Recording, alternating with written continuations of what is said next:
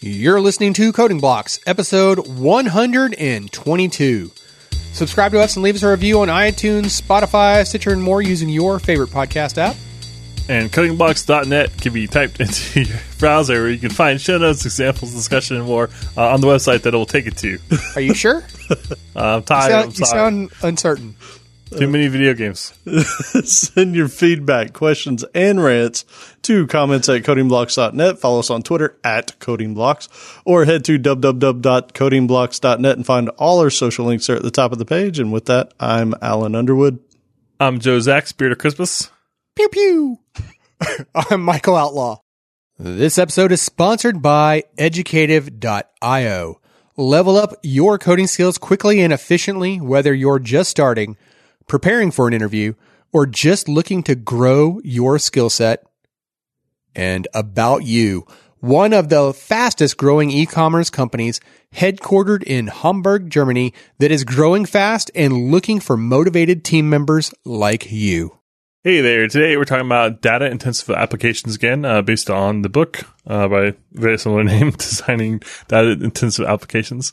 And today we're talking about the third part of how we're going to be kind of qualifying, discussing, kind of scoring applications and methodologies, which is maintainability. The last two episodes were about scalability and reliability, and today is all about maintainability, which is a subject we love very much.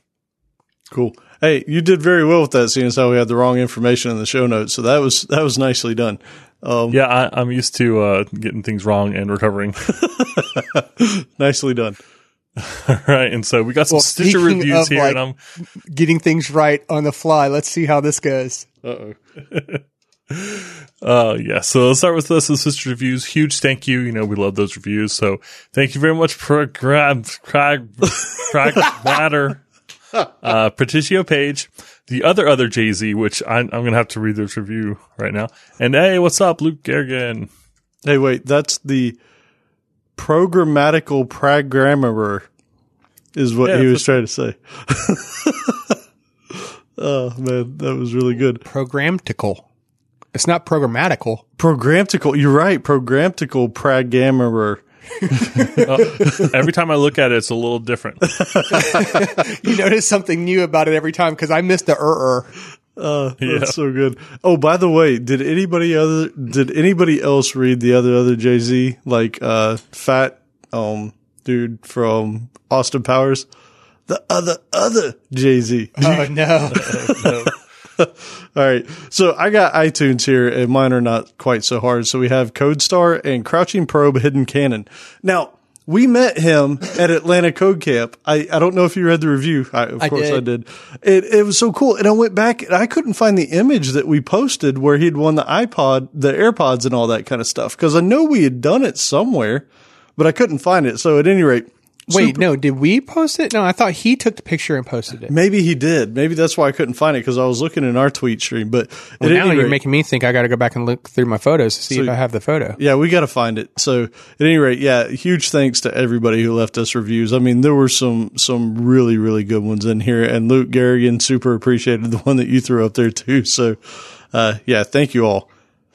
And so with that, we have a little bit of news today, and this one is actually near and dear to my heart right now because we've just gone through some pains with this. So I know one of you two know the episode number of I Still Don't Understand Open Source Licensing.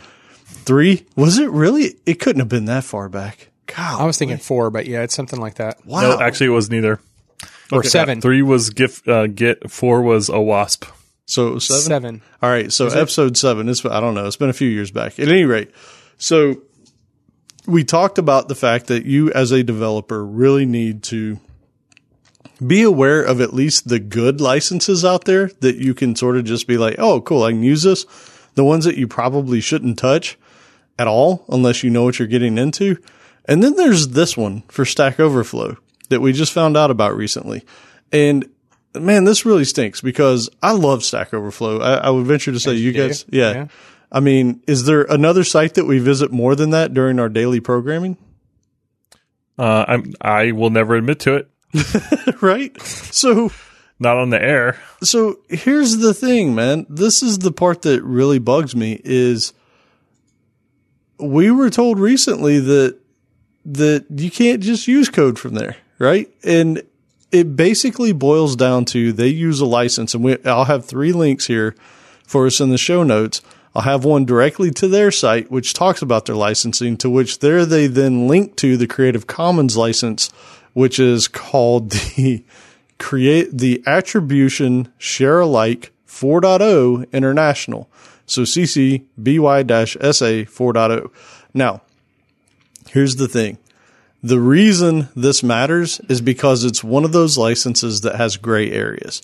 So they have this thing in their license, the share alike portion of it is if you remix, transform, or build upon the material, you must distribute your contributions under the same license as the original. So that means 2 things. One, if you use it and you build anything using that, maybe this is the You have to attribute it. You have to not just attribute, you have to share your code and you have to change your license to this same license. And that is the problem. So unless you're potentially willing, like, here's the thing. This is one of those ones that's not very clear on what, build upon the material means, right? That could mean, hey, your code is using that code, so you're building upon it, right? If that's the case, you have to open source your entire application. So basically, in other words, be careful about just copying and pasting code from Stack Overflow. So somebody had mentioned that I guess like a couple of years ago, Stack Overflow was trying to go through and change everything to MIT, but I guess their community was like, no, I want the attribution and all that kind of stuff. And so it never happened. I wasn't aware of that, but apparently it happened. But one way or the other, we'll have a link to this license. We'll also have a link to the TLDR legal site that we've brought up in the past as well. And it's also not hyper clear on some of it. I mean, the point of that site is to be a little bit more brief. So they can't easier to read, right? Yeah. Like put it in language that we all speak instead of legalese. Yeah. So, I mean, their summary of it is that this particular license allows you to do what they want with your work as long as the theys are messing me up. Let me start. Creative Commons Attribution Share Alike license in International Version 4 that allows to do what they want with your work as long as they share the work under the same license. Which means you'd have to relicense your code as the same share alike thing. So not even the license, it's the sharing part. It's the share. And that's, so again, this, you might not want to share your code. Right. And that's the deal. If you're writing commercial software, chances are you don't want this in there. Right. And this is where things go crazy, and it's frustrating because here's the deal. If it ever went to legal, then there is gray area and they can fight and say, hey, what is part of this? What did you build upon? What didn't you? And it's really going to depend on how much time and how much money you spend fighting in the legal system to make this happen. So this is where you don't want to argue with your legal department. Like right. That's their job, and they're going to put you down. Like it's not often that a lawyer is going to be able to outcoach you, and it's not often you're going to be able to out argue a lawyer. So I generally try to advise just avoiding that. Yeah. So what I like to say about it when it comes to like the Stack Overflow after reading up on it, which is I have a hard time believing it, but what I say is, if you do use the code, you should follow the rules. You should, do the attribution, and you should, make your license match the code that you borrow, or you should just not use it. Wink. Can you hear that? Okay. I'm wink. Well, here's the problem with the wink thing is there are tools out there that will scan. You could actually take your entire code base and you could submit it to these tools, and they will scan every single line of code that you have, and then compare it to not just Stack Overflow, but that's going to be one of their major things, right? But blogs on the internet or other sites on the internet.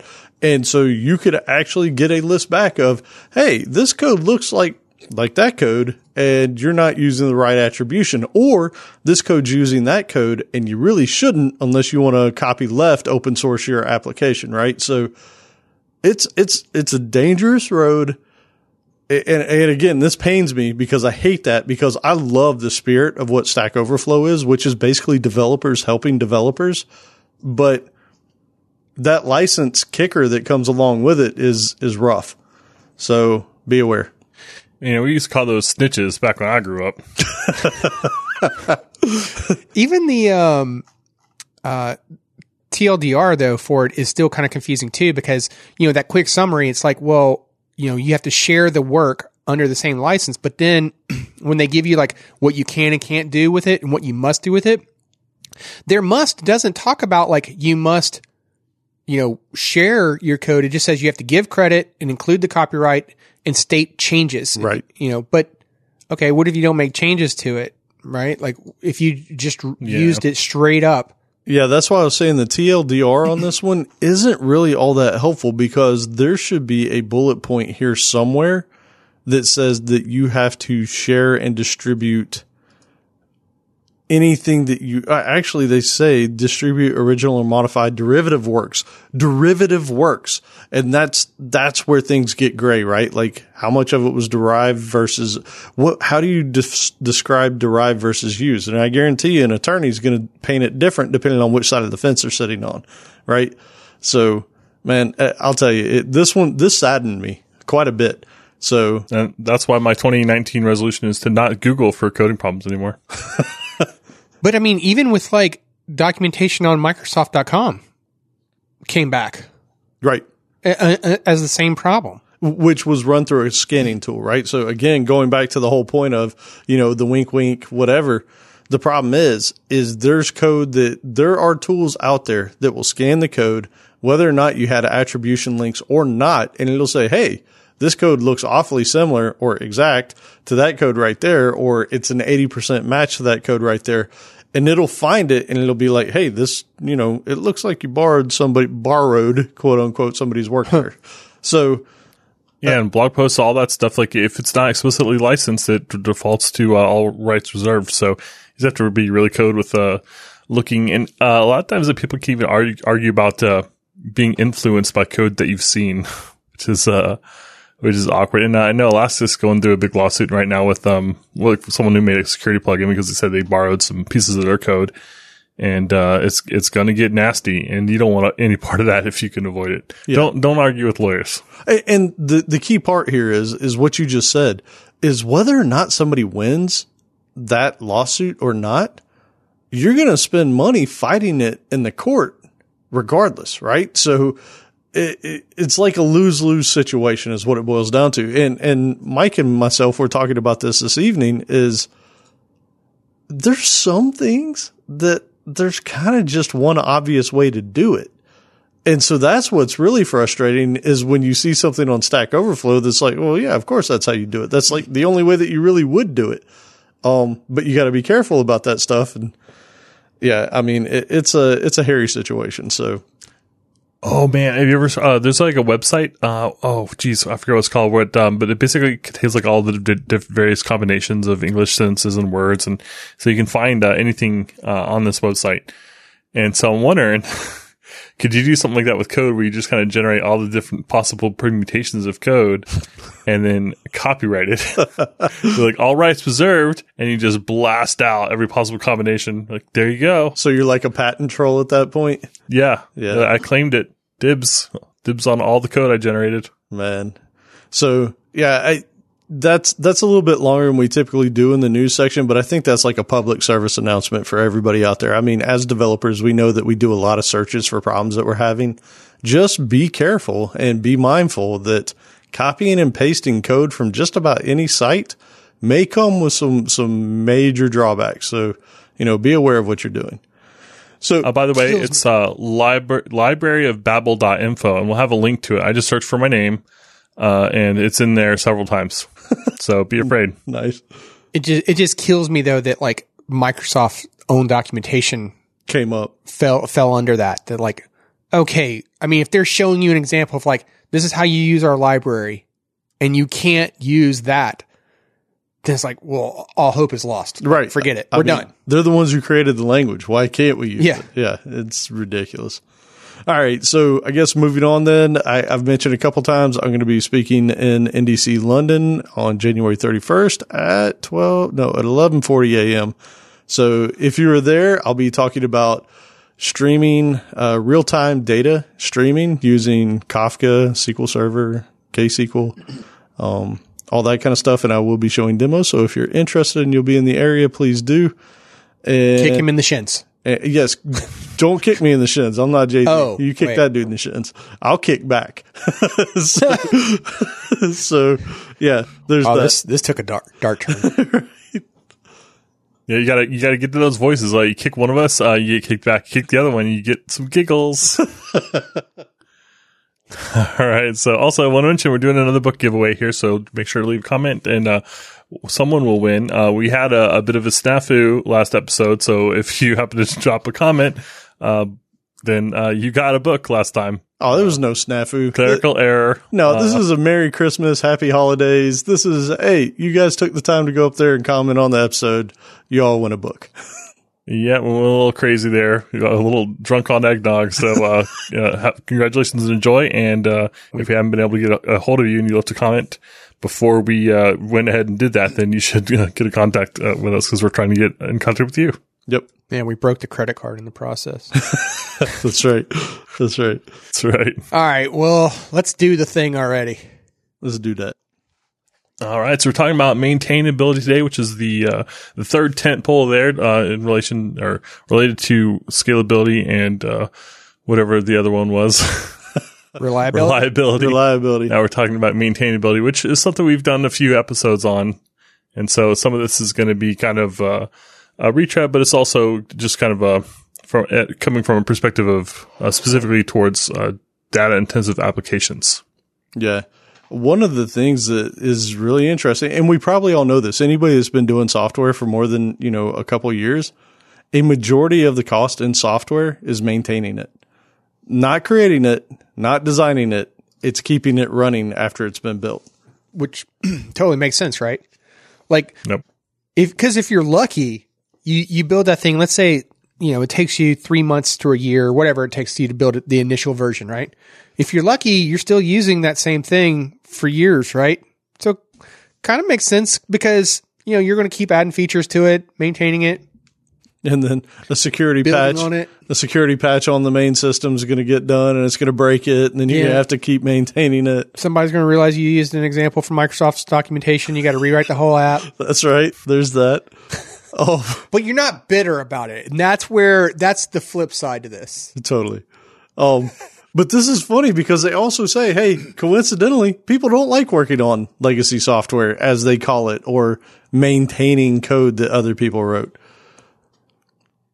I don't know. Do you fall in that camp? Or do you care? It's either, I think it's like one of three things. Either you hate working in brownfield or no, I guess that'd just be the two things. Or you don't care, or maybe you like it. Yeah. So three. No, you like it, you love it, or you're just meh. Joe, you? There's definitely times when I don't like greenfield. So I would say that I probably prefer some sort of legacy. There's some kind of boilerplatey kind of stuff that you have to do for every new project, like especially on the front end type work that it gets really tiring to me. So it's like, okay, I'm doing another new grid. I have to go figure out what grid I want to use. Like kind of figuring out those patterns and establishing them for a new project is just really tiring to me. You've done it a million times. Like for some reason, I always need to do some sort of new kind of work on it because that stuff is always changing every new web project. So I'm just tired. I don't want to make another login page. I don't want to create another grid page. So there's just some patterns that I'm just kind of over. I hear that. Yeah. I think for me, mine really depends on just the state of the code. Like I've worked on some brownfield projects and I'm like, hey, these aren't terrible. Like I don't mind. Like it's easy to reason about and you can make modifications. I'm good with that. I've worked on others where it's like, I got to do what? Like, wait a second. How long is this going to take me? So yeah, I mean, I think it depends to me on the state of the code. You? I kind of view it as like, it's more of like what kind of a mental state am I in at the time, right? Because to me, like brownfield application typically is more like situations where you don't have to think as hard about it because like if it's just a bug or something, for example, like the boilerplate stuff that Joe was just talking about is already done for you, right? Right. You're just like, okay, let me go in. Oh, I was supposed to divide, not multiply, right? Yep. Whatever it might be. Yep. But for the greenfield, like which is kind of where I think Joe is going, is like, you got to put more thought to it, And so sometimes you just feel more energized and refreshed. And so you're willing to take on that challenge. And then there's other times where you're just like, I just don't feel like putting up with that kind of crap today. Right. Just let me bang out some bug tickets and be done. Somebody give me a ticket. Yeah. Yeah. Yeah, frameworks have gotten a lot better, so it's not so bad. But there's definitely been times I go to start a new project, and I know I'm going to have web services. I was like, okay, well now I have to think about security. Let me go figure out how to hook up logging, and it's just stuff that takes some time, especially when you're not Googling to kind of figure out and work through. But you know what? I think part of what you're describing is part of what happens when you become a more experienced programmer, is that you now know about all the stuff you have to worry about. And so you get bogged down with it, right? Like when we were in our younger years, it was like, file new project, boom, we're good.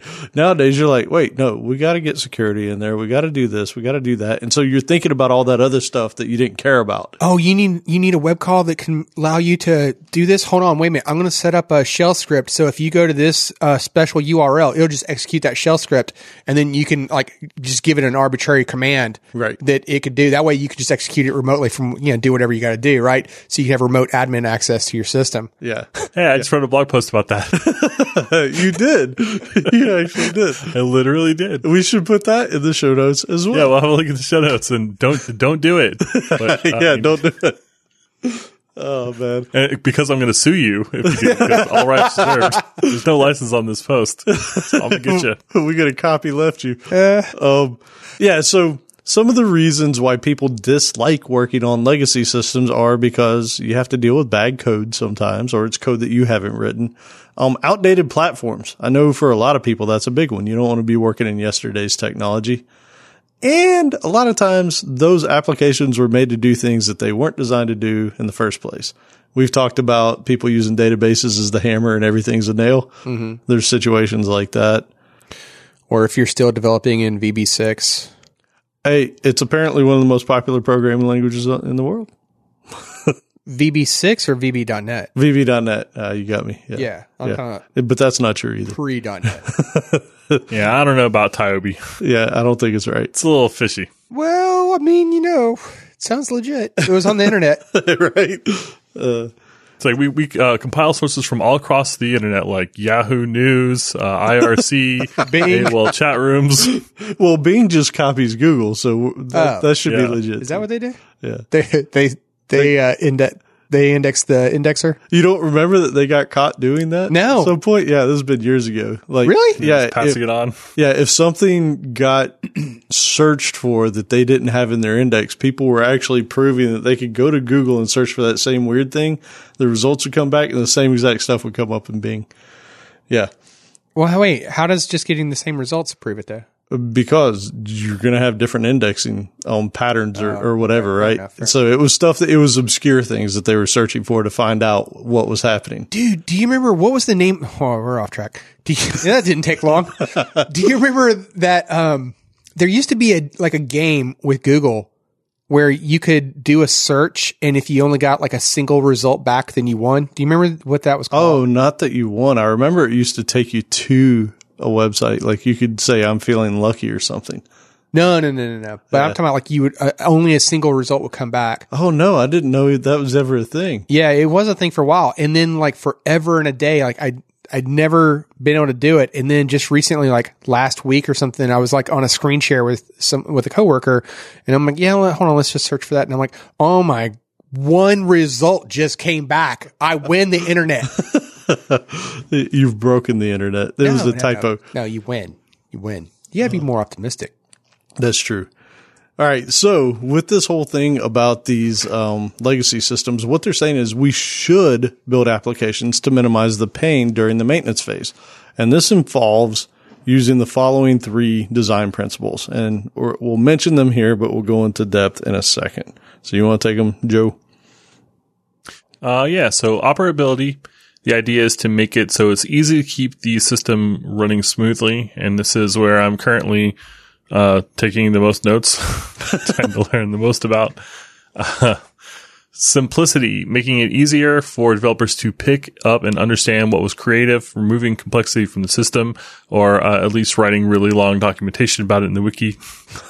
Just kidding. Nobody likes that. Nope. Evolvability, making it easy for developers to extend, modify, and enhance the system. That's probably the thing that simplicity and evolvability are kind of the things that we've talked about a lot of times over the years.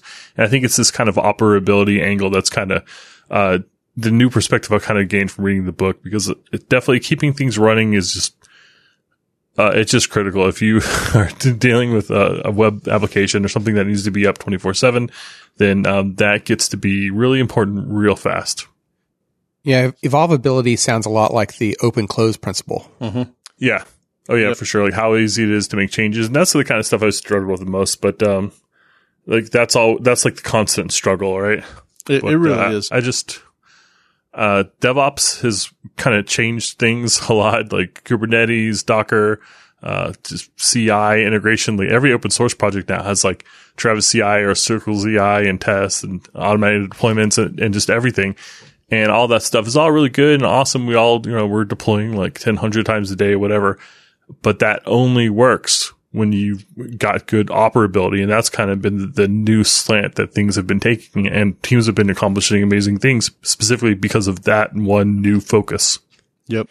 Yeah. I mean, I kind of interpret that too as the ability to like you mentioned Kubernetes. I heard that mentioned, but even like a lot of the cloud type services now where like if something does crash, it can like automatically respawn or it can automatically scale, right? The elasticity of it can scale as needed. And, that's what I think of when I think of that operability, punchline or ticket there, whatever you want to call that bullet point. I think we're at an inflection point for that, because we're at a point now where when something crashes and it comes back up, I'm like, yay, oh, thank goodness. That was awesome. I'm glad that happened. But if something crashes and it doesn't come up, I'm annoyed, like that should have come back up. What the heck? So we're kind of at this point of changing where kind of our expectations as developers and our expectations as customers is kind of changing from what is expected. You remember back in the day, like 10 years ago, if a site was down, you go to Reddit or something, it was down, you're like, oh, well, I guess I'll just check back tomorrow. Right. And now it's like, no, refresh. There it is. Well, the tooling's come a long ways, right? And that definitely helps. So do you remember the old video, the website is down? Have we talked about this? No. I don't think so. Oh my gosh. I'm going to have to put a link to that in. How do you not remember that? Is that when you would call the phone number at the bottom? You'd be like, hey, there's a problem with the website. I can't get it to load. The person would be like, oh, this darn thing. No, this is like an old video that maybe from like the 90s or something, but the early 2000s, and the sales guy calls in to tech support, and the admin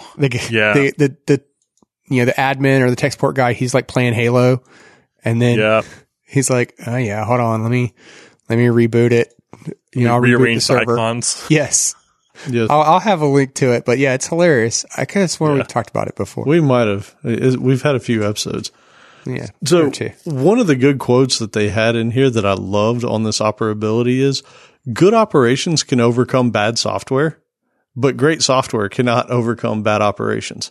And that is so true. If you don't have people and processes in place to make your software run smoothly, it doesn't matter how good your software is, it's still going to suffer. If your code's slow, well, fine. Here's 8 of them.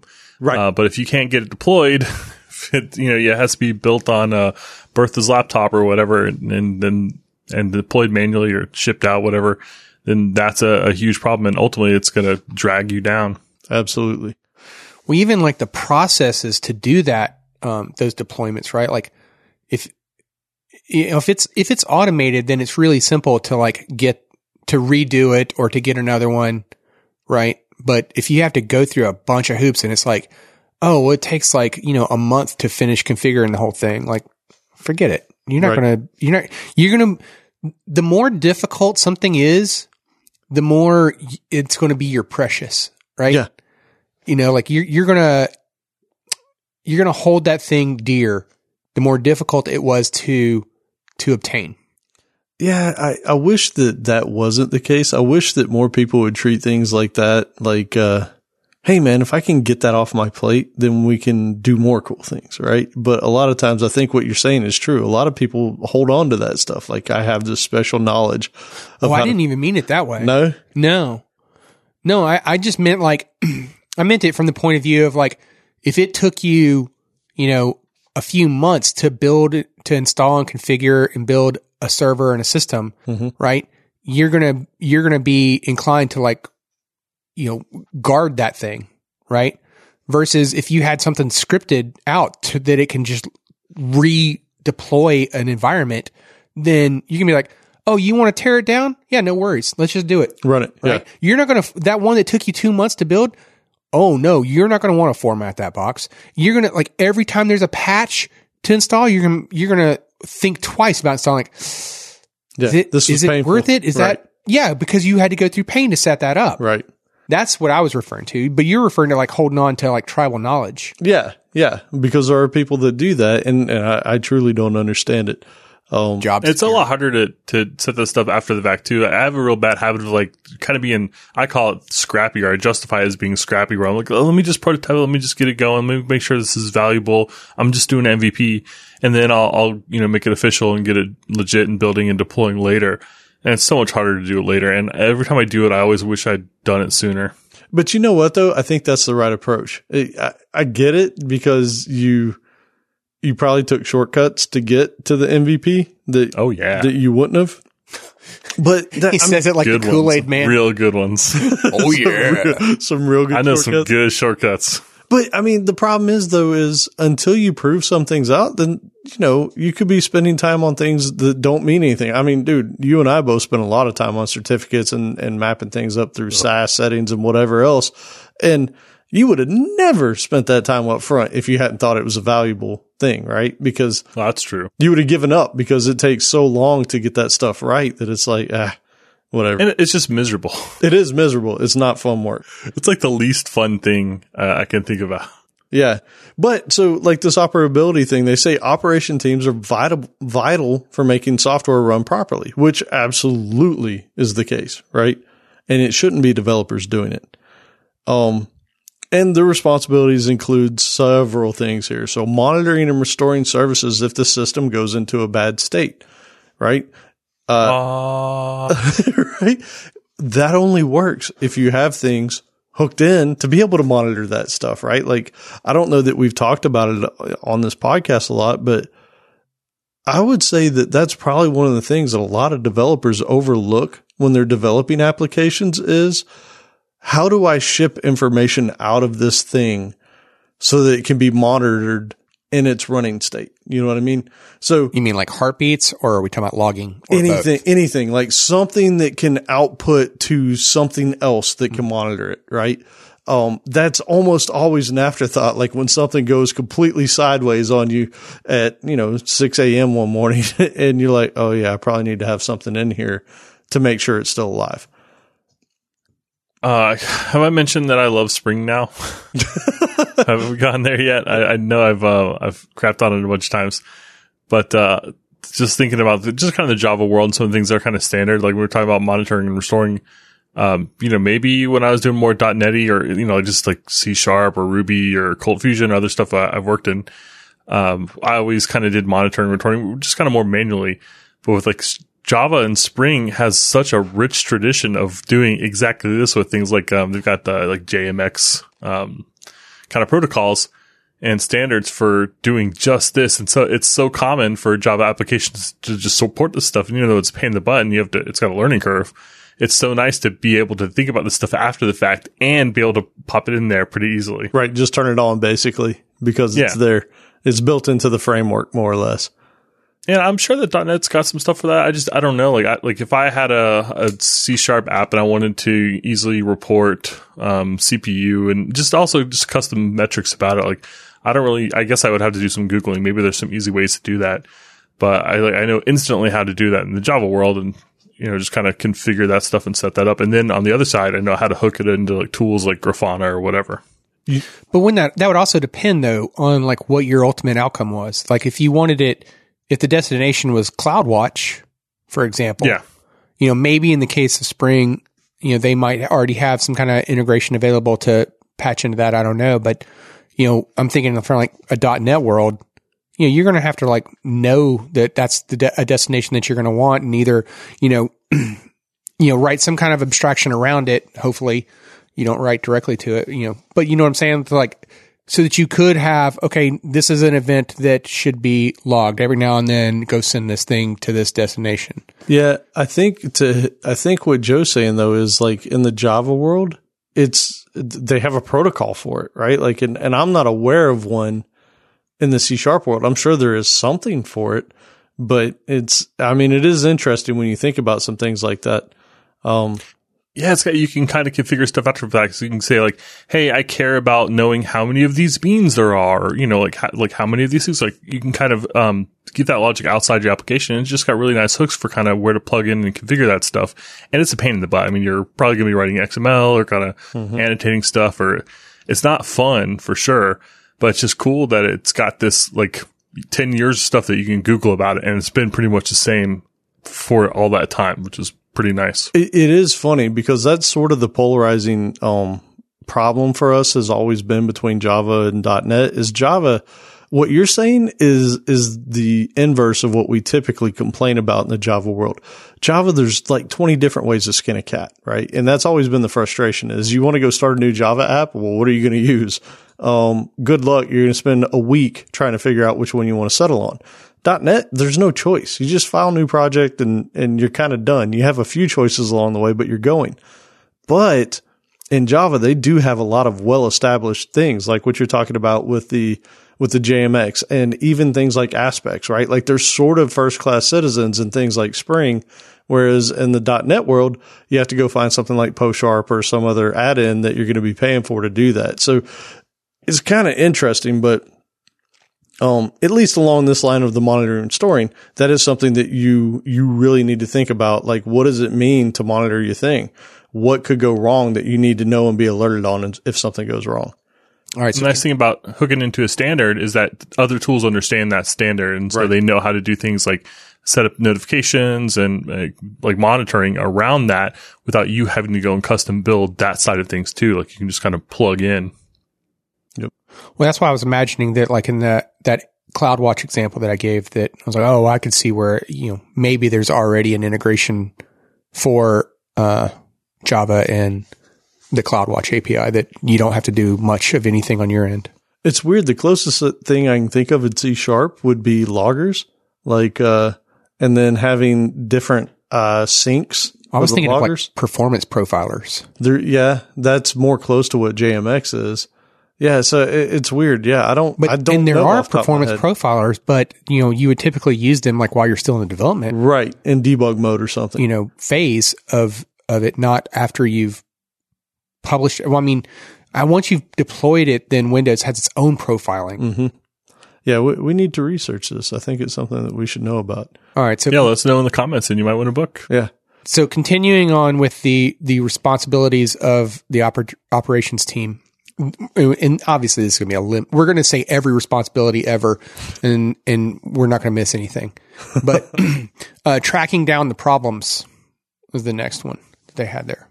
Yeah, that's a skill that people will have to have. I mean, heck, us as developers have had problems tracking down problems. Yeah, right? I was going to say, like, isn't this one just pretty much everybody? Yeah. Like, if you have a job tracking down the problems, I dig ditches. So guess what you have to do? You have to track down the problem. Oh, we hit a pipe. There's a rock. Right. Well, I guess we'll dig around it. Yeah, you got to get good at estimating that too. Haha. Good luck. Yeah, no estimate. Doesn't work. All right. So the next one they have is keeping the system updated and patched, which again goes back to what I was describing before. If you're gonna be reluctant to install updates and patches if it was a pain to build in the first place, right? Oh yeah. If the reproducibility of that system is difficult, then you're going to be very hesitant to install something. You're like, I guess what I'm trying to say is, you're not going to be an early adopter of every Microsoft Patch Tuesday. Right. You might wait a patch, which is bad. I mean, Really? think about this. You're talking about a production system. I think all three of us got hit with this. I know you and I did. There was an update that hit our systems recently that busted Chrome.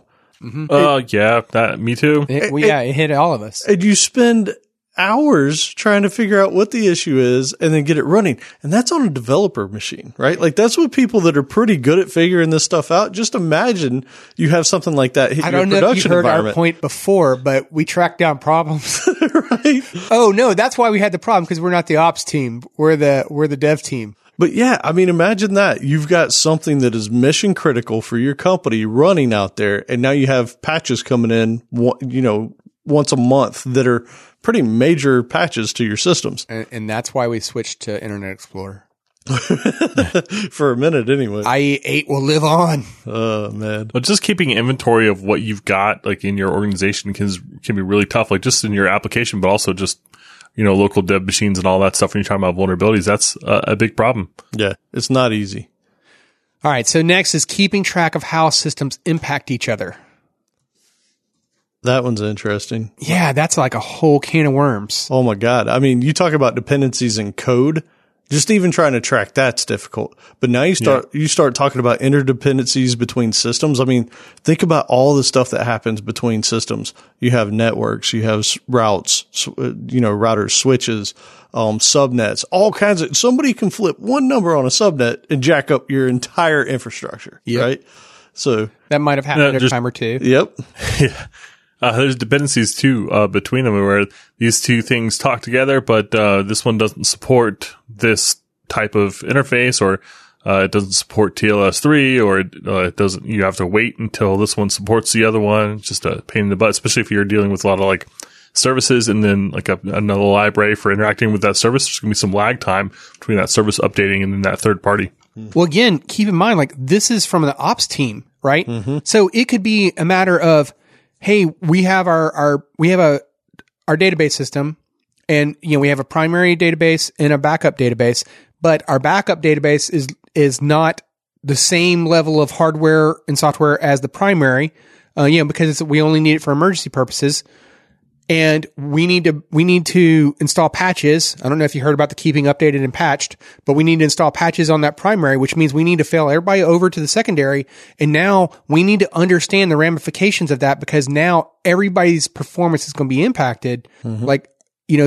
So we're going to have to do this patch during a limited, during a special window of time when we know that,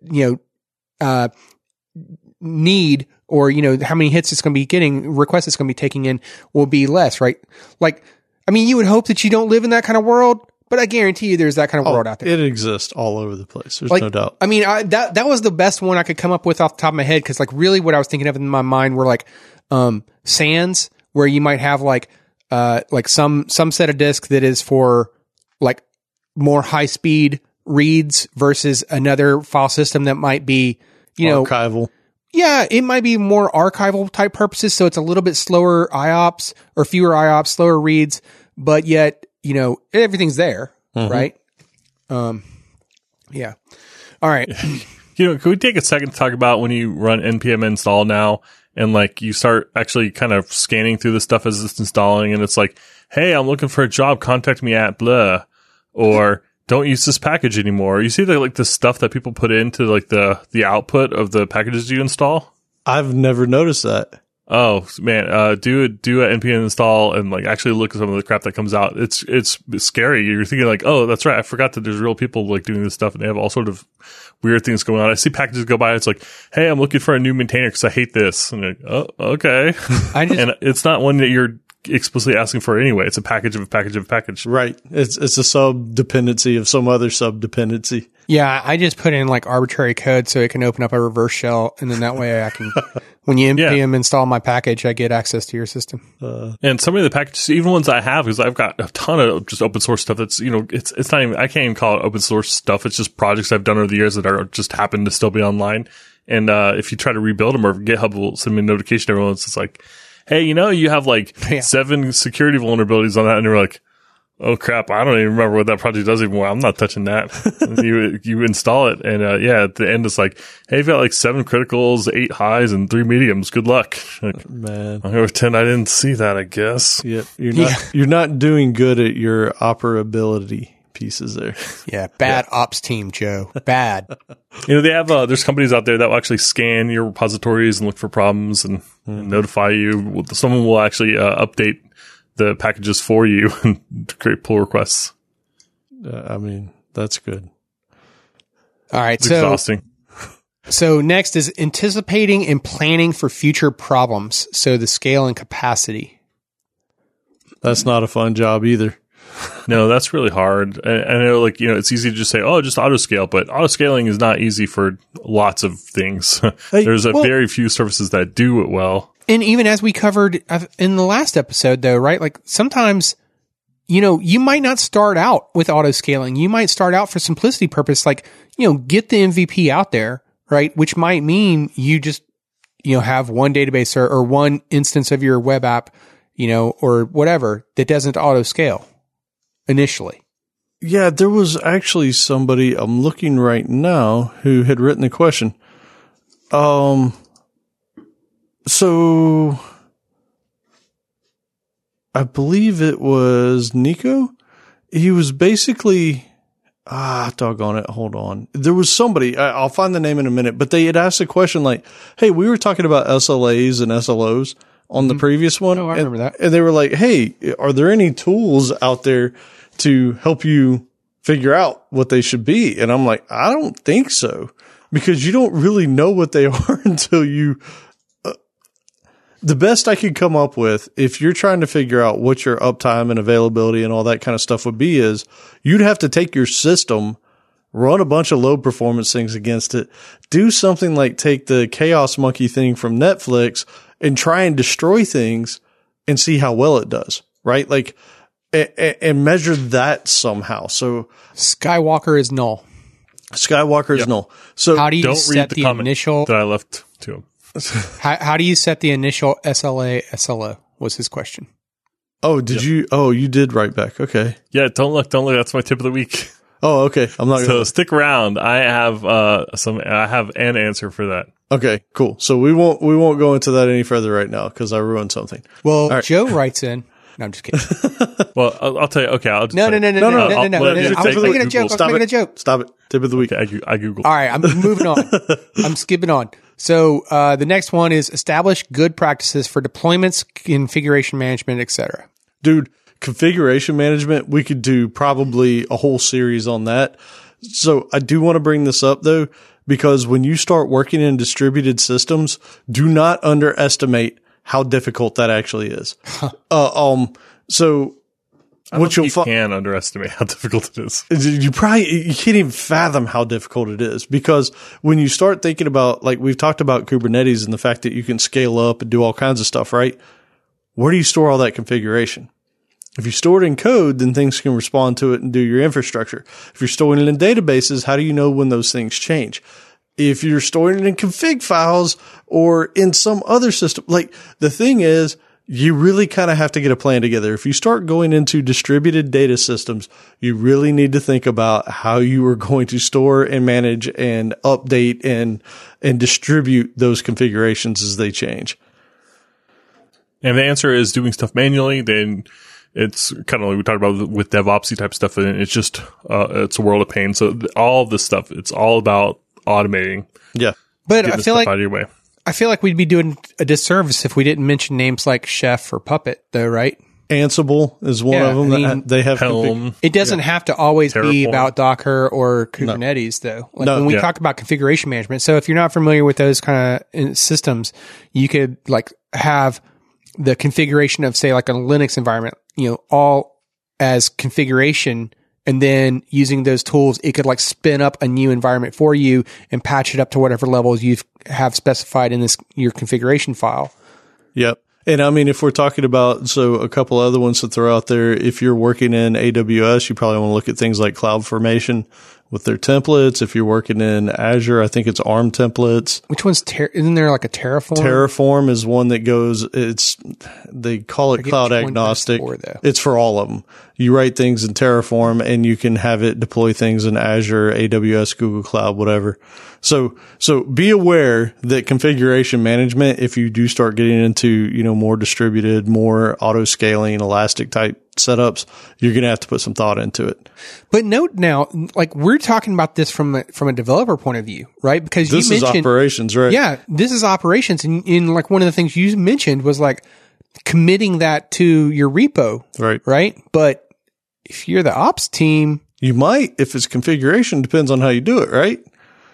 I don't know. I mean, a lot of ops people that use Git.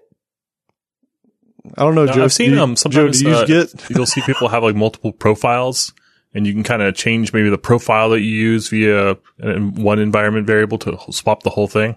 Or are you referring to like the 12-factor app type of situation? Is that what you're referring to?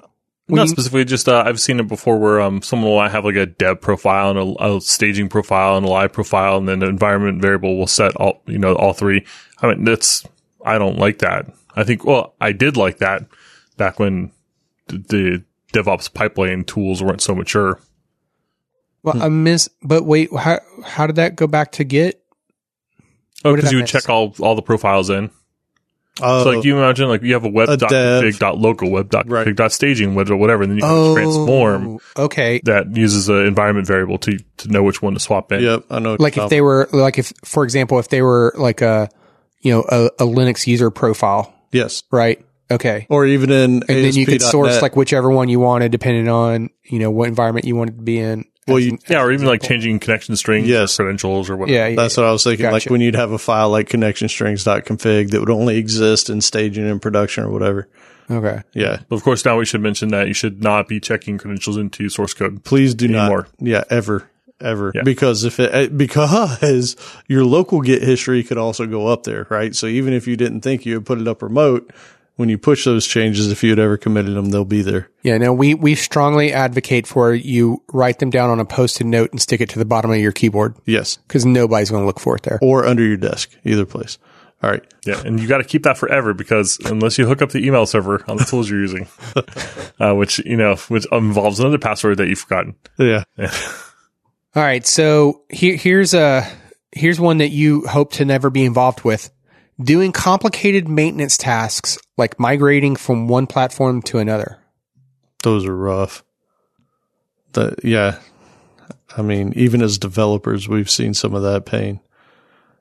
Maintaining security is another one. So like the patches and stuff that they were talking about earlier, anything that comes in.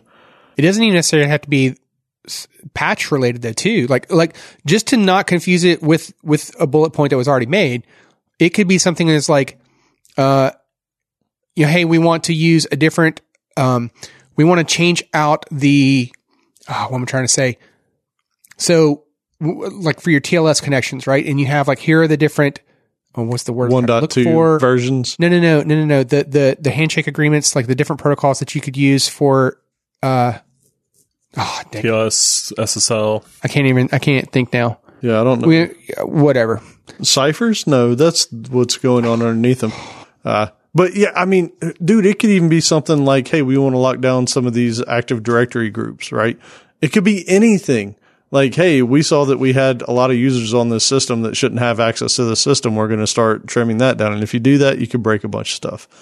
So, and ideally, all your services should be talking over encryption. Over encrypted channels, all your data should be stored and encrypted at rest. And even with the services communicating to each other, you should be rolling those keys and whatnot, as is appropriate for whatever you're doing. Like if you're not storing customer data, then maybe that's not as important to you. So you need to decide on that level. But if you've got a secure setup, then it's a real beast to maintain. The Cipher suites are what I was trying to think of. I did say it. Yeah, trying to set the when you're trying to like order the encryption algorithms to what you want to use as your primaries versus like what order in preferential treatment you want to list the strongest to weakest, right? Yeah. Yep. And then You imagine someone like asking Microsoft, like, so what encryption algorithms do you use? And they're like, oh, well, we've got 100,000 servers running, tons of different packages, tons of different services, tons of third-party services. Like, what are they all communicating over? What, like, you know, someone says like, hey, Blowfish 3 is out. Don't use it. It's terrible. It's broken. It's like, well, crap. Even figuring out which services are using that or have that available is a nightmare if you don't keep on top of your inventory. Yep. Yeah, I would just answer the best ones. Yeah. That's the right answer.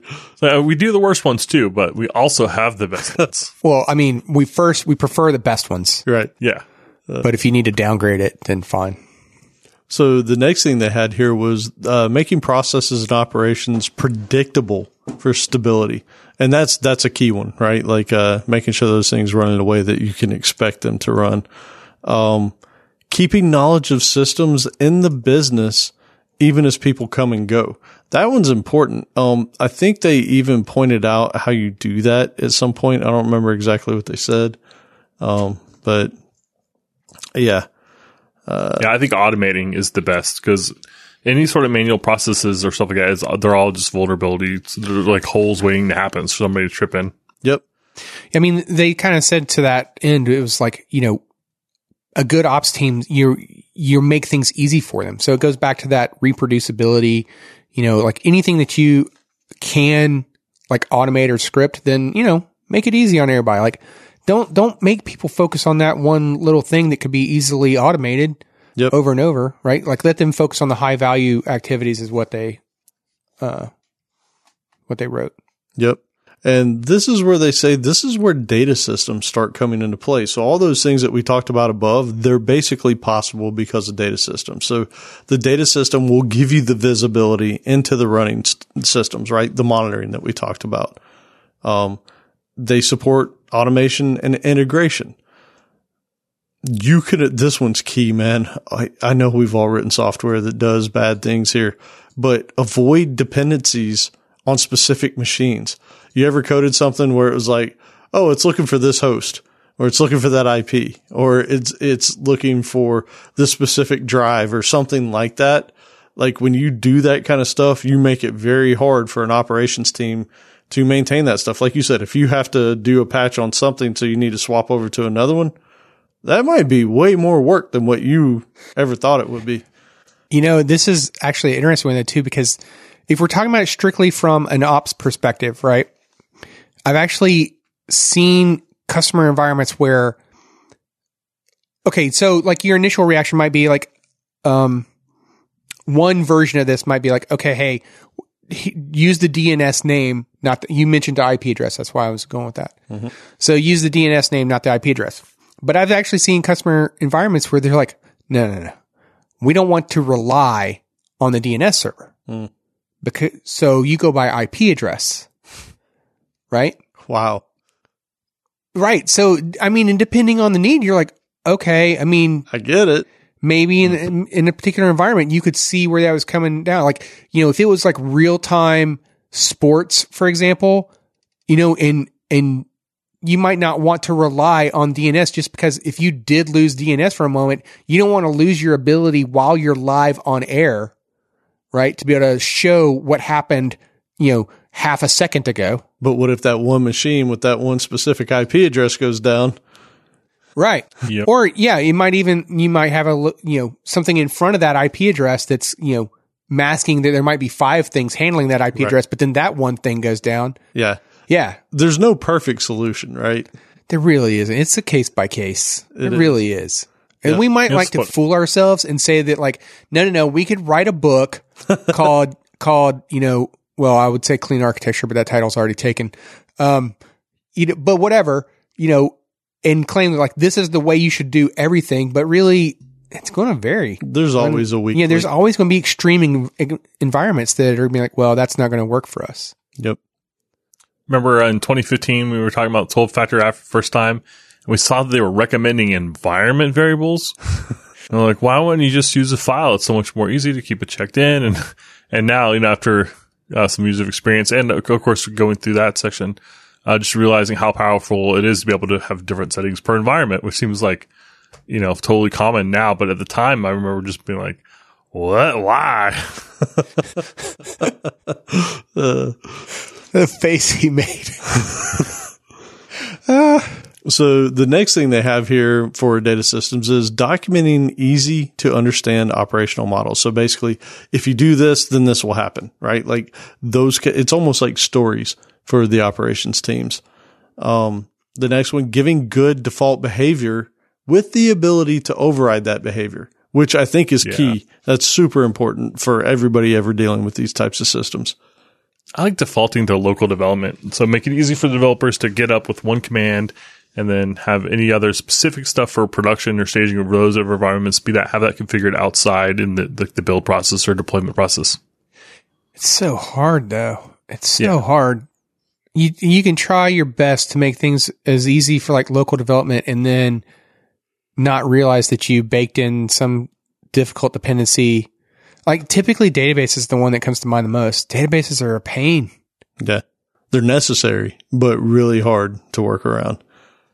The next one that they have here is self-healing when possible, but somebody can actually intervene and manually control it if necessary.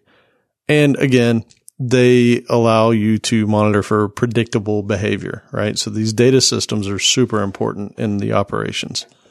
Do you think they were thinking of like the Tesla autopilot when they predictability, like the ability for manual? None of this half-C stuff.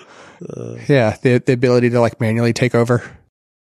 This episode is sponsored by Educative.io.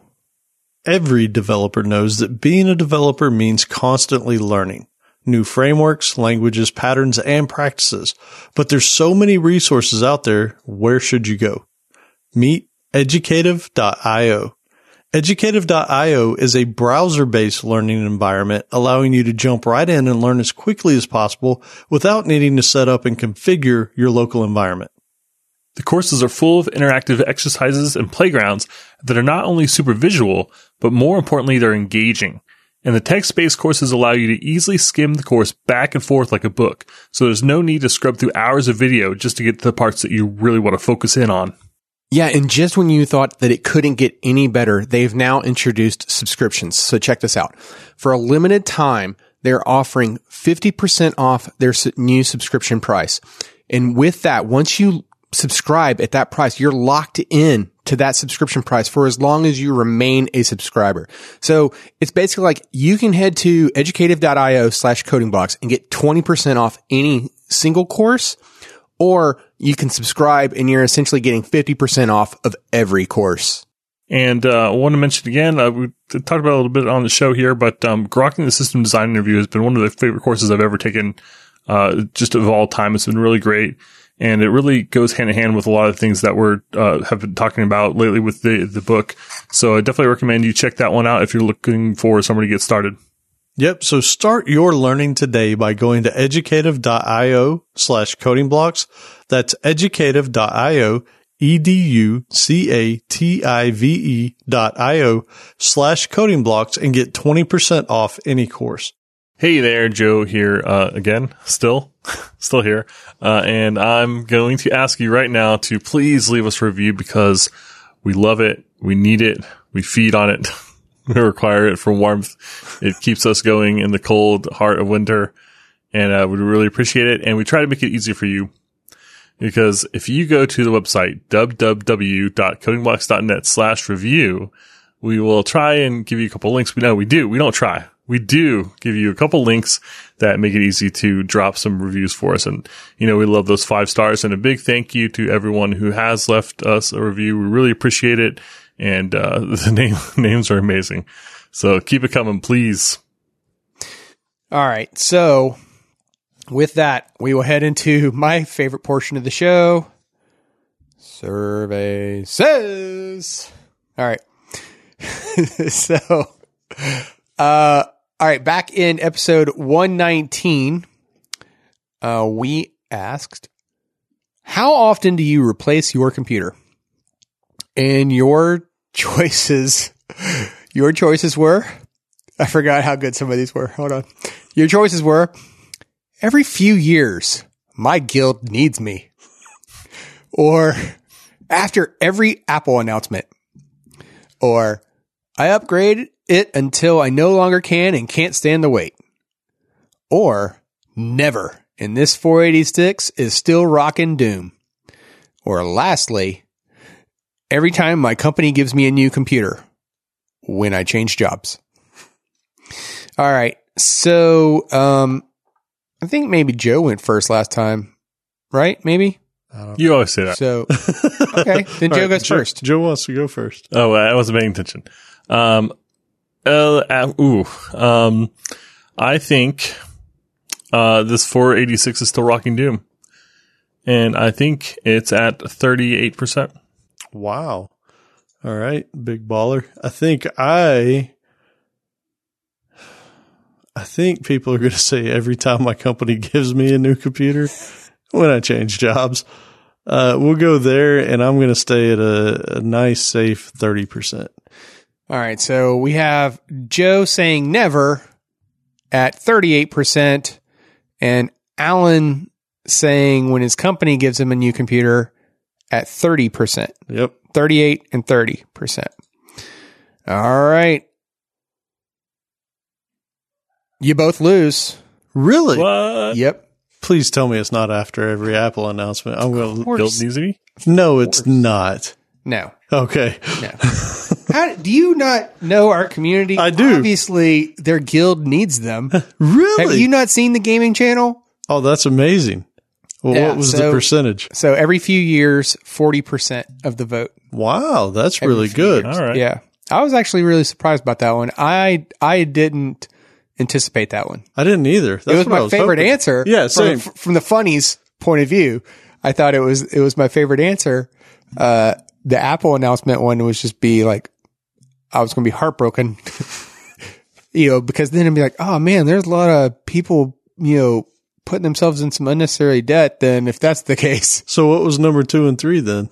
well, okay. So number 2 was I upgraded until I no longer can. Okay. and can't stand the wait. And number 3 was every time my company gives me a new computer. Wow. So the 2 top hitters were people that are all over it. I like it. Yeah. Yeah. I like it. I'm still waiting for my guild invite, people. Right.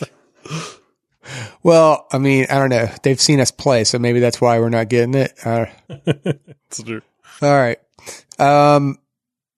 So do you want another survey or would you like a joke? A joke, then survey. Survey. No, that was a joke. That was a joke. Get out of here. What?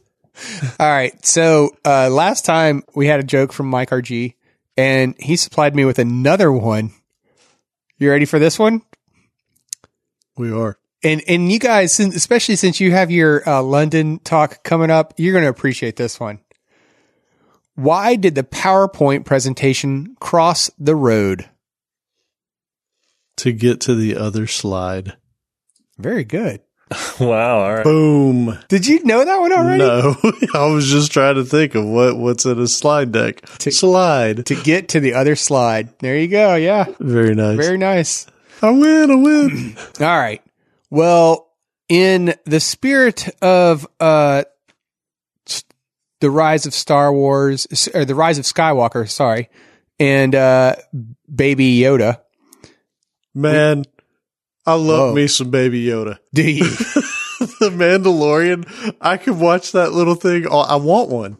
I want a Baby Yoda. Yeah? I do. A little Baby Yoda? I do. If you haven't seen The Mandalorian. I don't know, man. Have you seen the way they eat? I don't know that I want to do that. Dude, I love that little thing. He's a cutie. I'll give you that. I don't know that I want to have to clean up after him. I need him. Joe, have you not seen this Baby Yoda? No, I'm still watching reruns of the Star Trek cartoon. Dude, come on. All right. I will say this, though. I am enjoying The Mandalorian. I am too. Yeah. I like it a lot. If you haven't seen it, if you haven't subscribed for Disney Plus, I'm enjoying it. Now's a good time to do that 7-day free trial if you haven't and you don't want to, because I think most of the episodes are, how many more are coming? I don't know how many more are coming, but there's like 6 of them out now. Yeah. So, all right. So with that in mind, we asked, which sci-fi series is best? And your choices are Star Trek. Damn it, Jim, I'm a doctor, not a doc. Okay, fine. Or Star Wars, Han shot first. Or you can just write in Rick and Morty in the comments for a chance to win the book. Somebody trying to skew the results. Turn off that additional comment field. Right.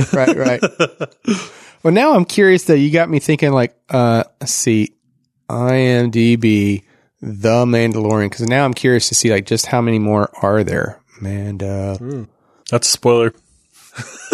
Can we just go ahead and say that Yoda is not the name of the race? Wait, I didn't say it was the name of a race. I said it was Baby Yoda. I know. It's Baby Yoda. This is Yoda Jr., man. Person. Everybody calls him Baby Yoda. Yeah, it looks like there's going to be 8 episodes to the first season, and 6 of them have already aired. Yeah, so don't do it this episode. Go get your 7-day free trial on the next episode. I totally am the person. Because when this episode drops, you would be good. Number 7 would be out, right? And number 8 will come a few days after. Oh, that's right. You'd be able to see it within the same week. Okay, so you're good. You'll get your free 7-day trial. All right. Yeah, but excitingly, it looks like they've already got season 2 in the works. Ooh, I like it. Yeah. This episode is sponsored by About You. About You is one of the fastest growing e-commerce companies in Europe, headquartered in Hamburg, Germany. The online fashion store is currently live in 10 European markets with more than 8 million app installs and 15 million active users on its platform, which handles more than 300 million API calls per day. In 2018, About You reached a company valuation of more than $1 billion US, moving up to the exclusive circle of European unicorns. This could only be achieved by the excellent work of About You's tech teams. 1/3 of their employees are developers and come from over 40 different nations, which truly enriches the teamwork of the company. What they all have in common is that they are highly driven by the passion to develop the best product on the market. About You also has an award-winning organizational move model that allows developers to switch teams, ensuring constant learning and developer fulfillment. About You has built its software in-house with leading technologies such as Laravel, Node.js, and TypeScript on the server side, Vue.js and React on the client side, and Flutter for mobile applications. Besides a variety of free drinks and fresh fruits, About You offers free language courses and helps new employees in the relocation process if they move from abroad. Moreover, developers get free tickets to About You's own organized conference, Code.Talks, one of the biggest tech conferences in Europe. The conference that is taking place in Hamburg is visited by more than 1,500 developers. Furthermore, About You offers a well-structured onboarding process with a buddy system and provides access to e-learning tools such as Laracast and Egghead.io. When starting at About You, you have the choice between different hardware setups as well. For example, MacBook or Windows Notebook, and the kind of IDE you want to work with. About You is growing fast and is constantly hunting for new and motivated team members. About You currently has positions available for full stack, front end, and Dart or Flutter developers, a quality assurance engineer, and a project manager, as well as other exciting leadership positions. Does this sound good to you? Apply now at aboutyou.com/job. Again, that's aboutyou.com/job to apply now. They're looking forward to hearing from you. All right, so we're back now, and in this last little section here, we're going to talk about simplicity and managing complexity. So we've all seen it. As projects grow, they tend to be way more complicated, right? And this does a few things, or a couple of things that really aren't that good. One, it slows down the development because it takes a lot longer to make changes. We've all been there. And this is also something that we've talked about, I think maybe in the anti-patterns episodes or whatever. It turns into what's called a big ball of mud. Basically, it's so complex that you can't make changes because you don't know what the ramifications of those things are. And it's so hard to follow that they call it a big ball of mud.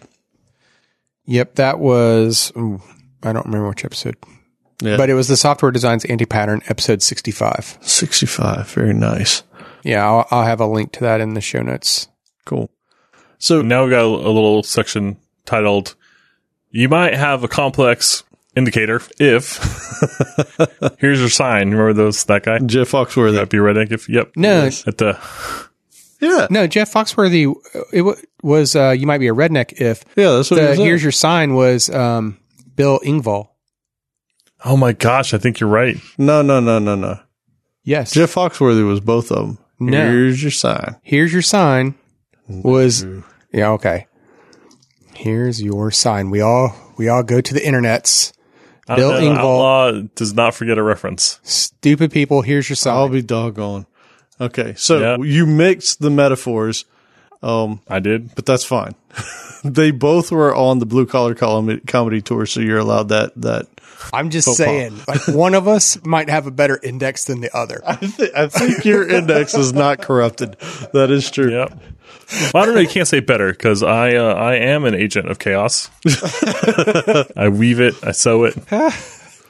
So yeah, like one of the there's a couple of these things that are pretty interesting. The indicators of complexity, the explosion of your state space, tight coupling, which we've talked about in the past. Spaghetti of dependencies is another one that you see a lot of times.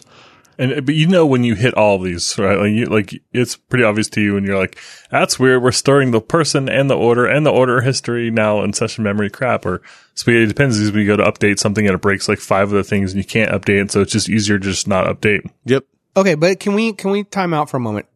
I don't want to rush through these. Because some of these, it's like, okay, there are tools out there like spaghetti of dependencies.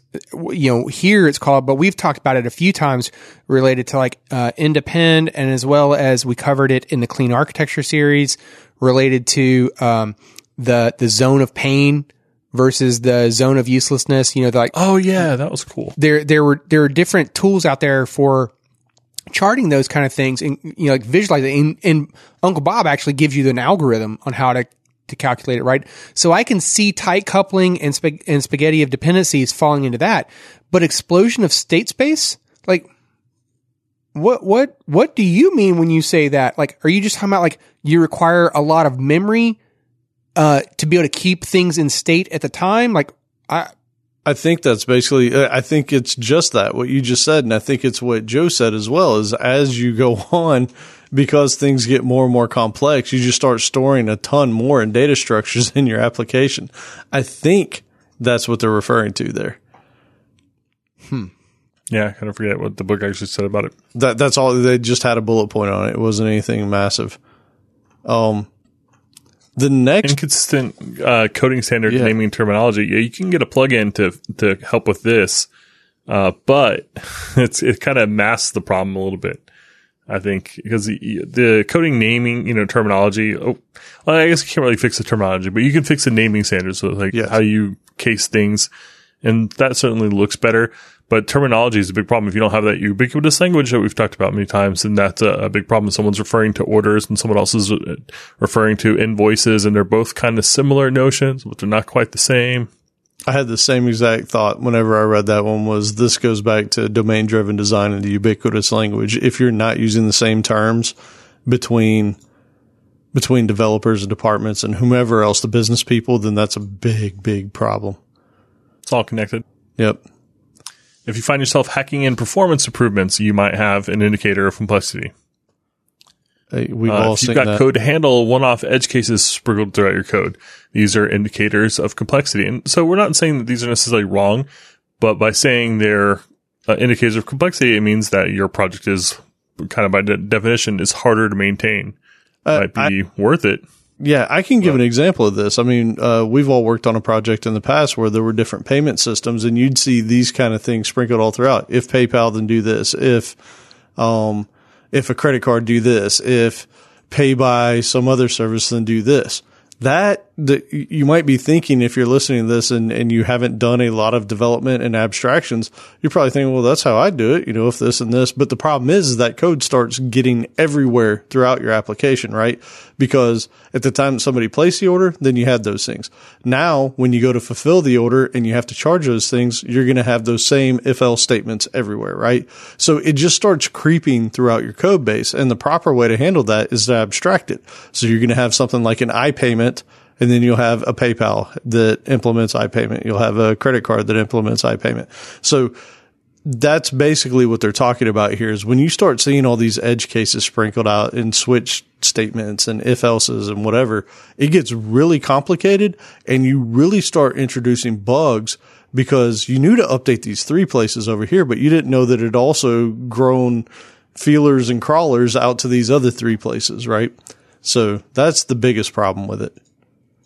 Yeah, and even that's hard. It's tempting to say just segment off the business needs and kind of abstract around those requirements and then fill in what you need. But there's a couple problems with that. Like sometimes the business requirements are radically different for different payment processors or how they do refunds, or like you have to do things out of kind of different orders. And so it can be kind of hard to hide that stuff. And alternatively, sometimes you can have a great abstraction and have 2 different providers and then be like 75, 80% the same. Mm-hmm. And so by breaking them out like that, now you've got this kind of like these duplicated codes that have these things in common that you've got to maintain in 2 different spots.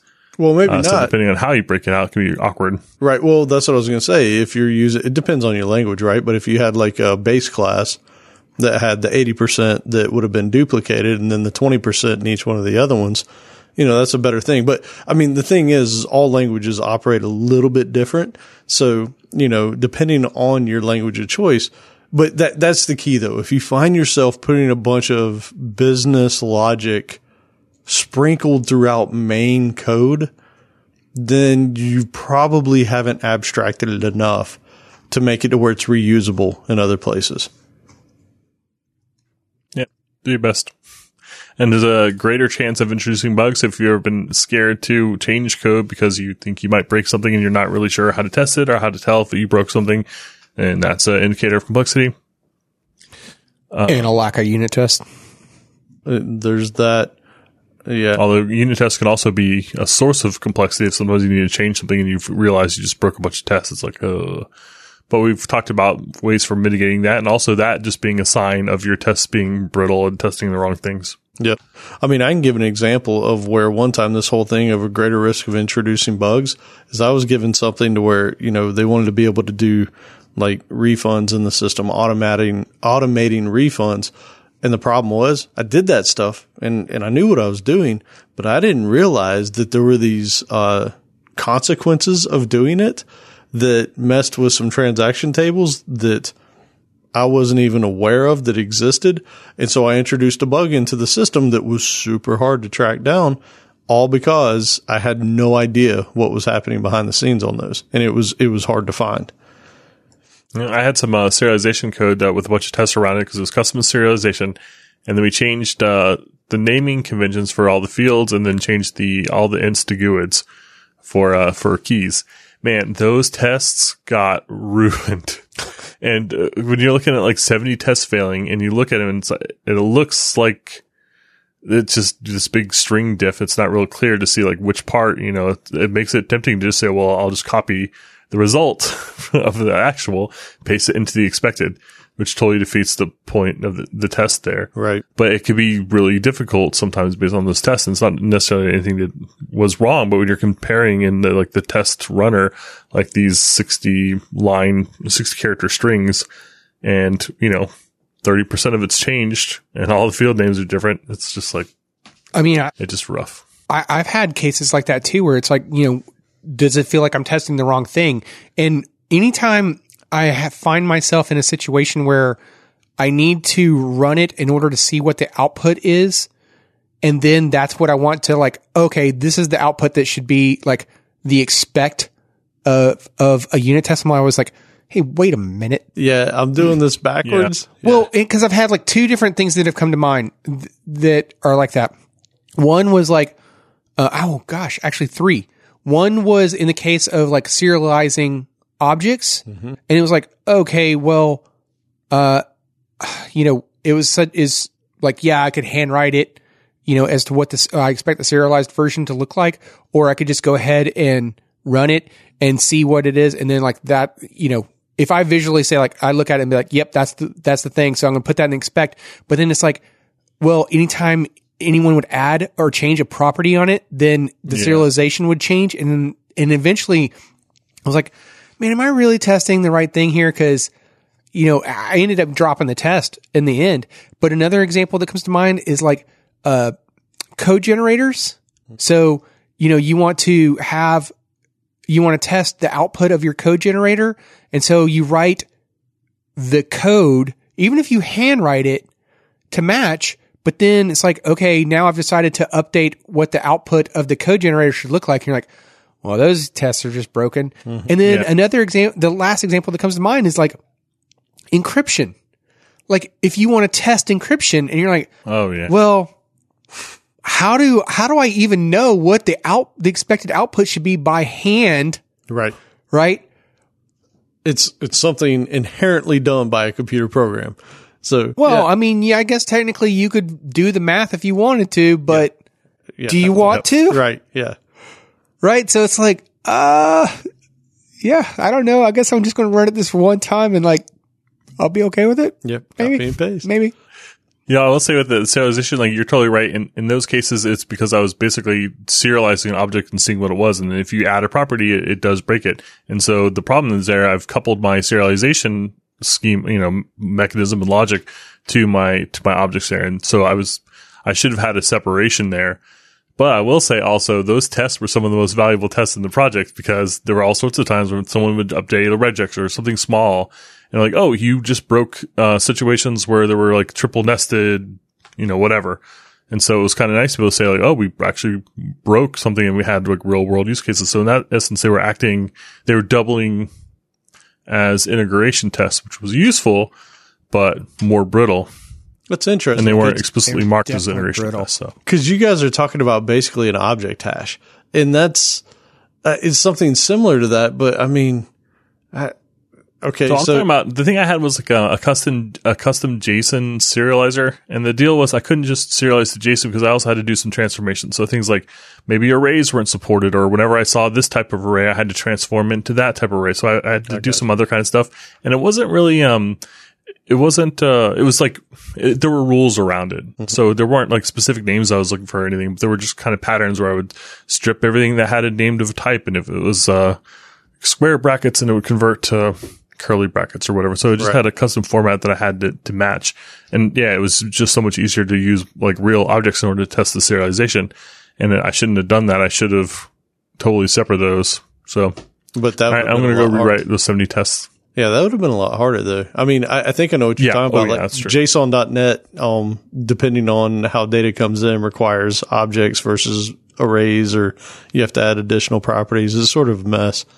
Yeah, and sometimes like if you've got like some classes and you need to kind of get them to match out to a like JSON format, the format the thing you need to pass to the JSON to will just have it's like a slightly different structure, and then what JSON will do. So you end up writing custom serializers, and it's just so much easier to associate that with the class. Yep.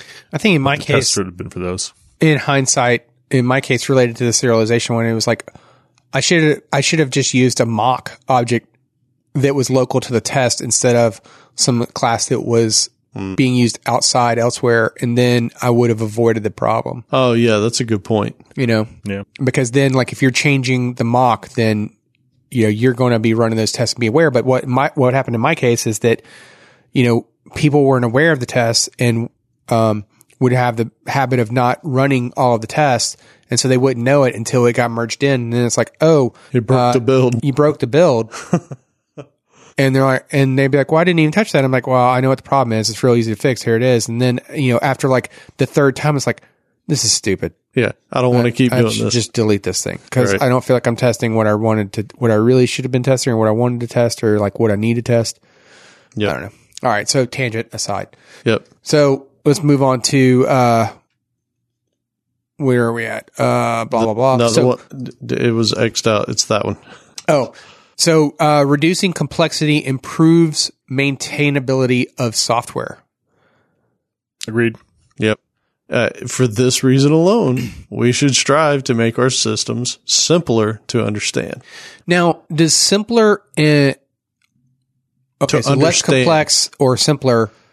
Yes. In your mind, does size play into that in your mind? Yeah. No. Because it does for me, right? I mean, and this is consistent with like everything that we learned from like clean architecture or clean code. Size of for what? example, Size of methods, yes. all of it. Size of classes, yes. Size of library, size of class, size of function, all of it. It doesn't. Oh man. So here's the reason why I say no, is because by splitting up things into more methods, you are adding more code in C#, for instance, right? Because you'll have more lines just for method definitions and that kind of stuff. So it's not necessarily as longer is worse for me. It's just, did you introduce the right level of abstraction? Did you break up your methods properly? Like that to me, easier to follow. Like, we talked about the magazine, flow or whatever.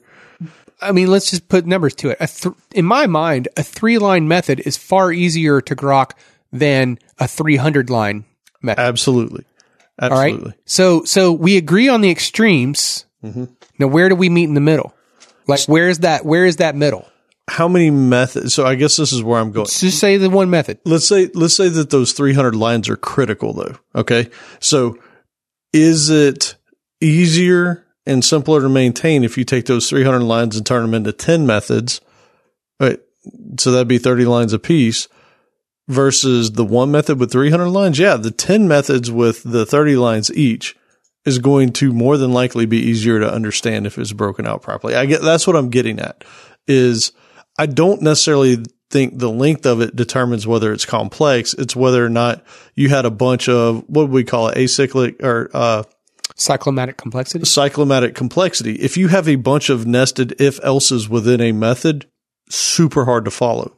If you break those out into well-named methods that identify what it is. And those names are what's key. The name. Because if you have 10 lines of code, sure, maybe those 10 lines aren't that hard to understand if you take the time to read it, versus one line where the method is super clear what it's returning or what it's doing, then it's way easier to understand. Yes. So, but that's why I say the length isn't as important to me as a well thought out implementation of whatever it is that has to happen. Because like I said, I don't know, man.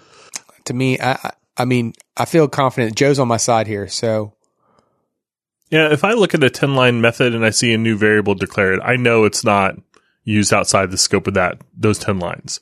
If I've got like a 40-line method, like even if it's like well thought out and organized, it's still, there's always some question over like, am I done with this variable? Was it only used for that one line? Does it come back into play later on? It's just, to me, it's just easier to kind of focus on little pieces. I completely agree. Smaller methods, mo better.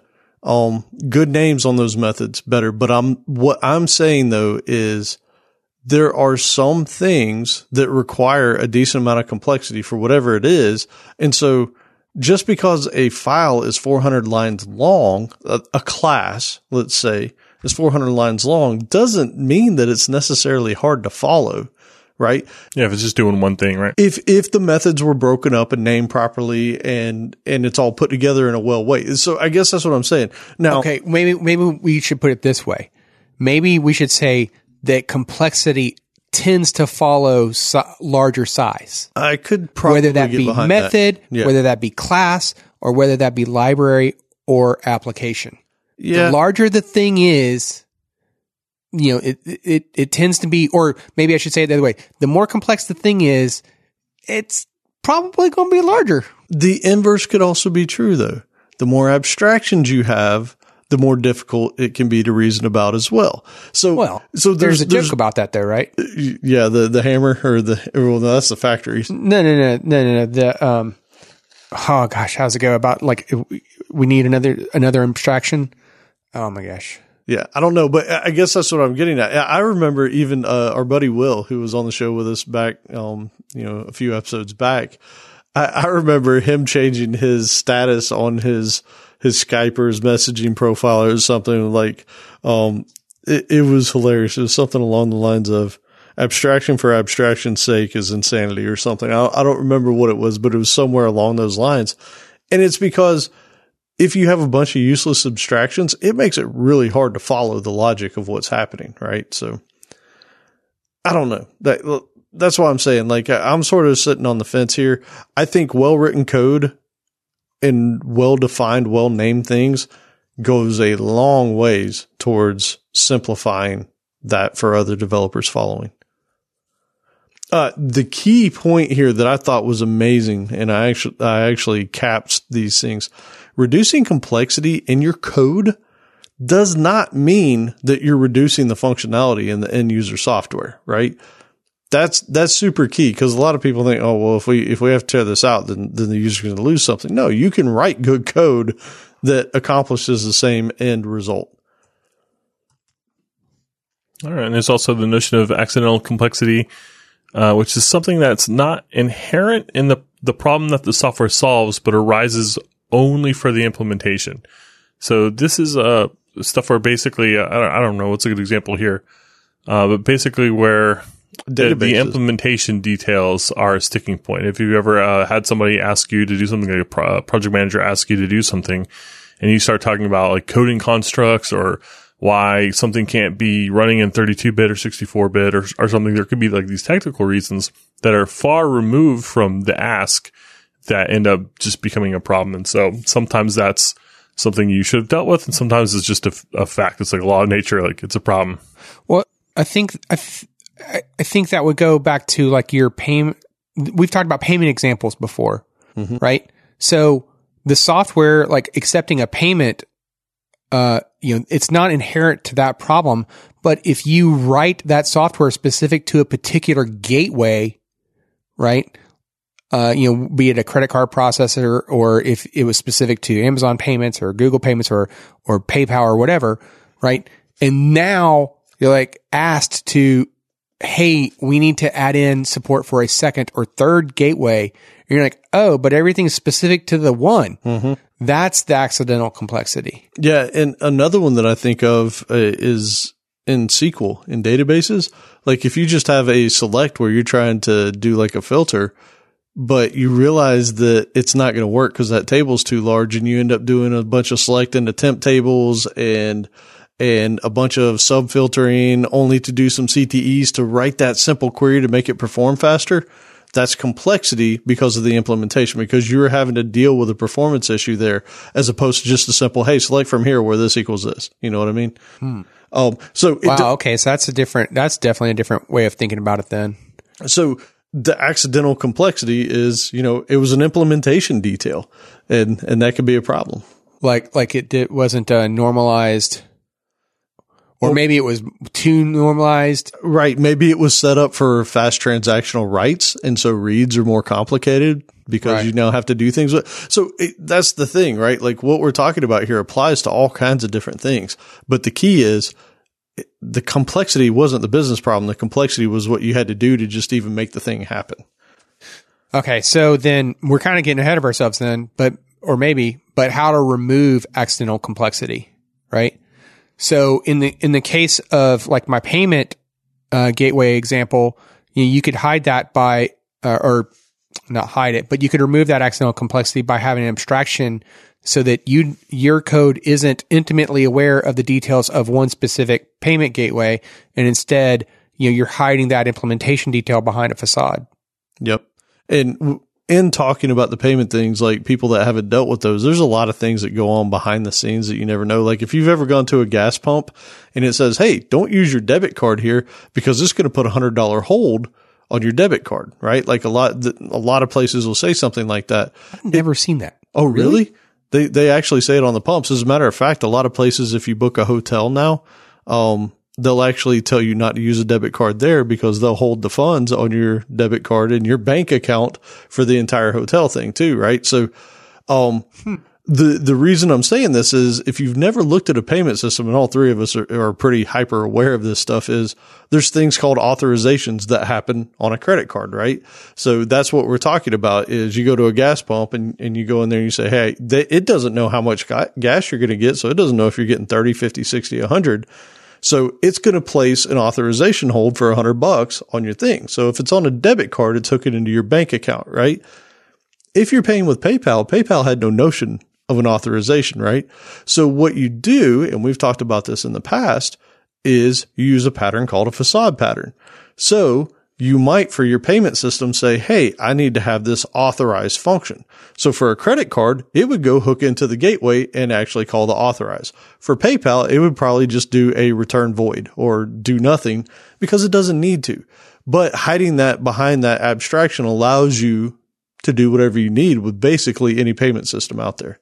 With PayPal, though, it was actually more complicated than that. PayPal, you could do authorizations, but it wouldn't do, it's not like it was going to hold. It wouldn't lock it. Right. Yeah. It would just check to see if It'd be had like, yeah, they have money in the account right now. Right. But it wasn't like a hold on the account. It was sort of useless because you could authorize it. They could spend that money 5 seconds later and you'd be left holding the bag. Yeah. Yeah. We now, who knows if it's still that way? That's the way it was when we were dealing with it. But at any rate, yeah, I wanted to point that out because having a concrete example of that might help. All right. So the abstractions also allow you to reduce duplication, as the abstraction can allow for more reuse among other implementations. Yep. So what Joe had talked about earlier, like you have this 80% of code that's the same between all three of them, put that in a base class and then have subclasses off that just do the various little specific pieces they need to. So some examples of good abstractions are programming languages. They abstract away from your RAM registers, your CPU, your chipsets. When was the last time any of us had to think about doing any of that kind of stuff with C# or Java or any? You don't, right? Software development is just a constant evolution of more abstractions on top of abstractions on top of abstractions.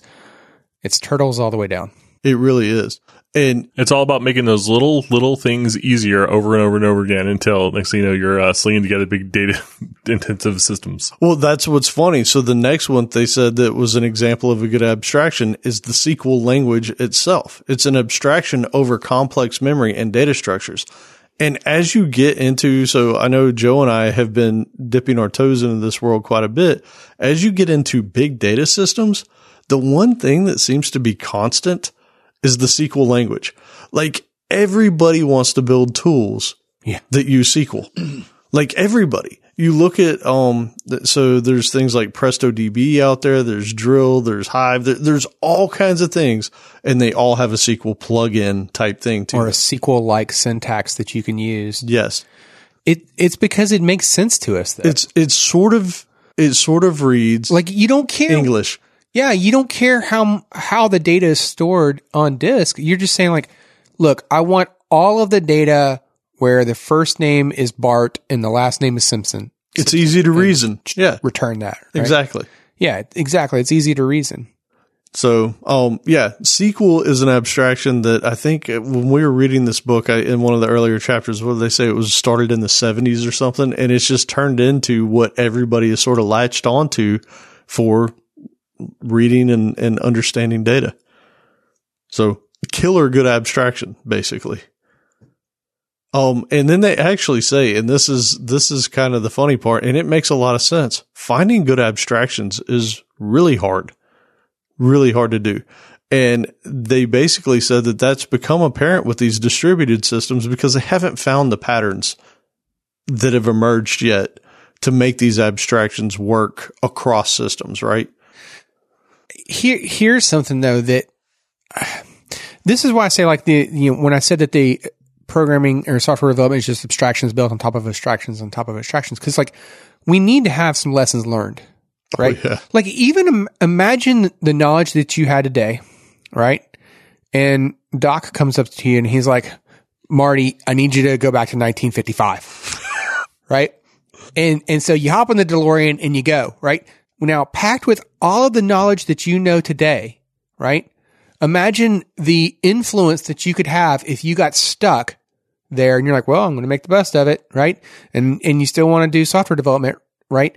And so you wanted to try to like, hey, yeah, that's great, but this is the way it could be, right? But you still wouldn't be able to skip. You wouldn't be able to skip from 1955 technology to 2019 technology because everybody would still need to have to go through those lessons learned of building the first abstraction of going from like card readers to like, okay, let's manipulate the registers. with binary or whatever, or assembly language, right? Versus, okay, well, that was cool. Let's go to C now instead.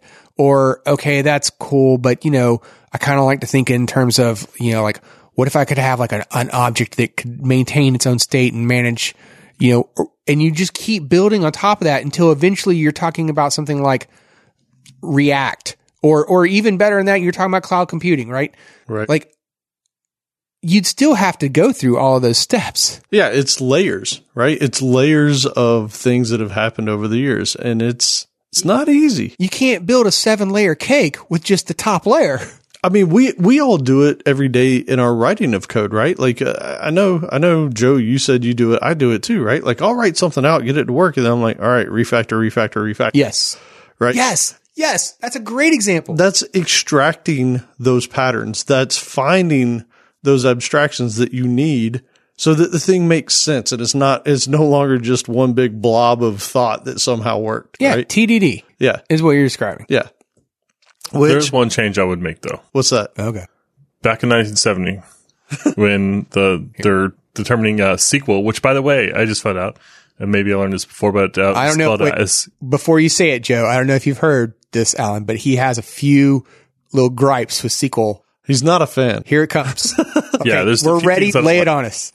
But there's only one thing that I would mention. What? Because everything else, all my other gripes with SQL are all things that should have been taken care of after the fact. And, anyway, we won't go there. The one thing I would just kind of whisper into the IBM people's ears, I would say, if you put the from clause first, then when you do the select, tools in the future would be able to help you auto-complete the columns that are there. I agree with that. It is annoying that you have to put the from after it just to get what you need in so the if top. you want autocomplete, you got to go write the from and then go back up a line. Yeah. Well, I mean, so I guess I'm not going to be the only one that writes their queries like this, where you like select star from table and then go back and change the star. Yeah. No, I do that totally. Yeah. Yeah, absolutely. Yeah, I do too, but I hate that. That's how every sane person does it nowadays. Yeah. Because you need that. And you got to write the where clause before any sort of update or delete. Ooh. Yeah, because you need it in there. And then you put a big intram around it first anyway. So, No. yeah. So, I was thinking the same. oh God, you guys. Well, I don't modify data in production. Thank you. Yeah, that was my answer too. Sure. Right. Yeah. No cowboy coding here. Right. So, the next thing is evolvability. And this is the last little bit, is making changes easier. So it's very, very likely that your system will need to undergo some changes as time moves on, right? Business needs change, user needs change, whatever it is. Things are going to change and your system has to modify with it. Well, I mean, look at how Facebook has evolved from 2007 to 2019. MySQL and PHP back in the day. Yeah. Which is still PHP and MySQL for a lot of things, but it's scaled a little bit different now, right? Is it still PHP? I didn't think it was anymore. I believe it is PHP. Isn't it? Isn't it index.php? The compiled PHP. Okay. I believe they still stuck with it. Yeah. Huh. I want to say D language too is supposed to be, or Hack is the name of the language that compiles to PHP. Okay. All right. Hold on. I'm going to find that out. You go on. All right. So this is where some things like Agile has come into play to allow us to be able to adopt these changes quicker, right? But with that, there came some tools and some methods that have grown out of it. And let's ignore the fact that Agile was supposed to be an idea to follow instead of a bunch of certifications, because that drives me crazy now. But really what came out are things like test-driven development that grew from the need to be able to be agile in software development. Refactoring is another one. And the book even says that they are focusing on how to be agile within a large data system. And one of the examples they gave, which I don't think we went into in depth because really you need the book to get the full appreciation of it, was like what they went through when they were trying to change the home timeline for a Twitter account. Like they went through several iterations because it's a way harder problem than what you would think. for users that have 20 million followers versus users that have 5, right? Holy mackerel. Some people have too much time on their hands. What are you talking about? So the short answer is to your Facebook question, does Facebook still use PHP, is yes. But I just put a link to Quora with the guy who has the the top answer. And it's just like, man, you wrote a lot for what started as a 1-word answer. Well, yeah. So when I interviewed Facebook a couple of years ago, I was like, so you guys still doing PHP? Just asking. And the answer I got back from the interviewer was like, well, I mean, React, GraphQL. It just was like a long list of all the cool things they're doing. I'm like, well, wait, you didn't answer my question. I like how you asked that. Like, but you should. It would have been so much better if you said for a friend. I'm just asking, right? For a friend. Yeah. And I don't want to sound like a hater. I'm trying to be less of a hater of things that I don't understand because frequently it turns out I'm wrong. Turns out it's amazing. So like I've had to retract everything I've ever said about bad about Java and JVM. I even had to get a tattoo removed recently. we won't go into that, but yeah. Actually, mine is opened. It wasn't Java that you retracted. It was Kotlin. It's what Java compiles to that you're happy with now, right? Yeah, but now I'm appreciating the Java ecosystem a lot more. And so all the things that used to frustrate me, like I'm finding strength in them. But they still do create a ton of work for you to do. I'm more curious about this tattoo. The one that we said he had to get, but I know he owes us a Visual Studio tattoo. I think he's saying that he got it and now it's gone. No. No, I got it and I removed it. Yeah. No. I think that's what he's trying to sneak in there. I think that the world is still asking for Joe to get that. Oh, well, I texted somebody the pictures. Now I'm worried. They've leaked. All right. Great. So this is how easy you can modify a data system is closely linked to how simple it is. We all know that to be true. We've all been there. And they decided in this book, rather than calling it agile or agility, they're going to refer to it as evolvability, which, I guess they wanted to be a little bit different. So, yeah. Yeah, I like it. And we've talked a lot about evolvability, like the whole clean architecture, clean code, a lot of the stuff we've done is kind of focused on that. So we're not going to spend too much time here. Yep. Or any more. Let's just cap it. Which we like. All right, fine then. Be that way. All right. So, then as he alluded to, we will have some links to the resources we like section for this episode. And with that, we will head into Alan's favorite portion of the show. It's the tip of the week. Yeah, this really is my favorite part of the show, except for today, because for some reason, I don't guess I've done anything useful in a couple of weeks because I was really struggling here. And I don't know if I've used this one before or not, but I went ahead and put FluentD in as my tip of the week because if you've never heard of it, it's really kind of cool.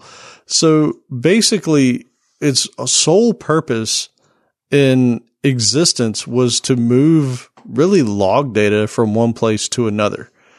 And it's sort of evolved into this just simple tool for moving any kind of data from one place to another. So there is a whole ton of plugins that you can get that say, hey, connect to a SQL data source or connect to a log source or connect to whatever, like pick your flavor and then now send that somewhere else. But the cool part is, and this is what's really neat about it. And the reason why I wanted to share it as the tip of the week is you can, let's say that you're going to send, Apache logs and you want to send them to multiple places. The cool part is you can have an input, a source that is pointing at Apache logs, and then you can have multiple matching destinations to where you could ship that stuff to a file system. You could ship it out to the console. You could ship it to a database. You could ship it to Splunk. You could ship it up to AWS S3. Like you could truly have it route these things wherever you want, multiple places, one place, whatever. And it is a really nice way of being able to move information from one spot to another.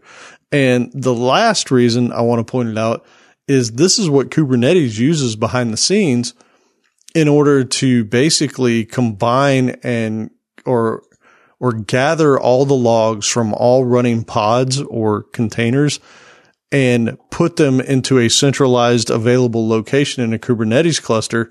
And that's why you can use things like Prometheus and Grafana to then visualize all the things that are happening in your cluster. And it's truly a thing of beauty when you see it. So, if you haven't heard of FluentD, I would check it out. It's really nice. It's cool and it's simple. It's written in Ruby, so you can go hack the heck out of it and make it do whatever you want. So pretty neat stuff.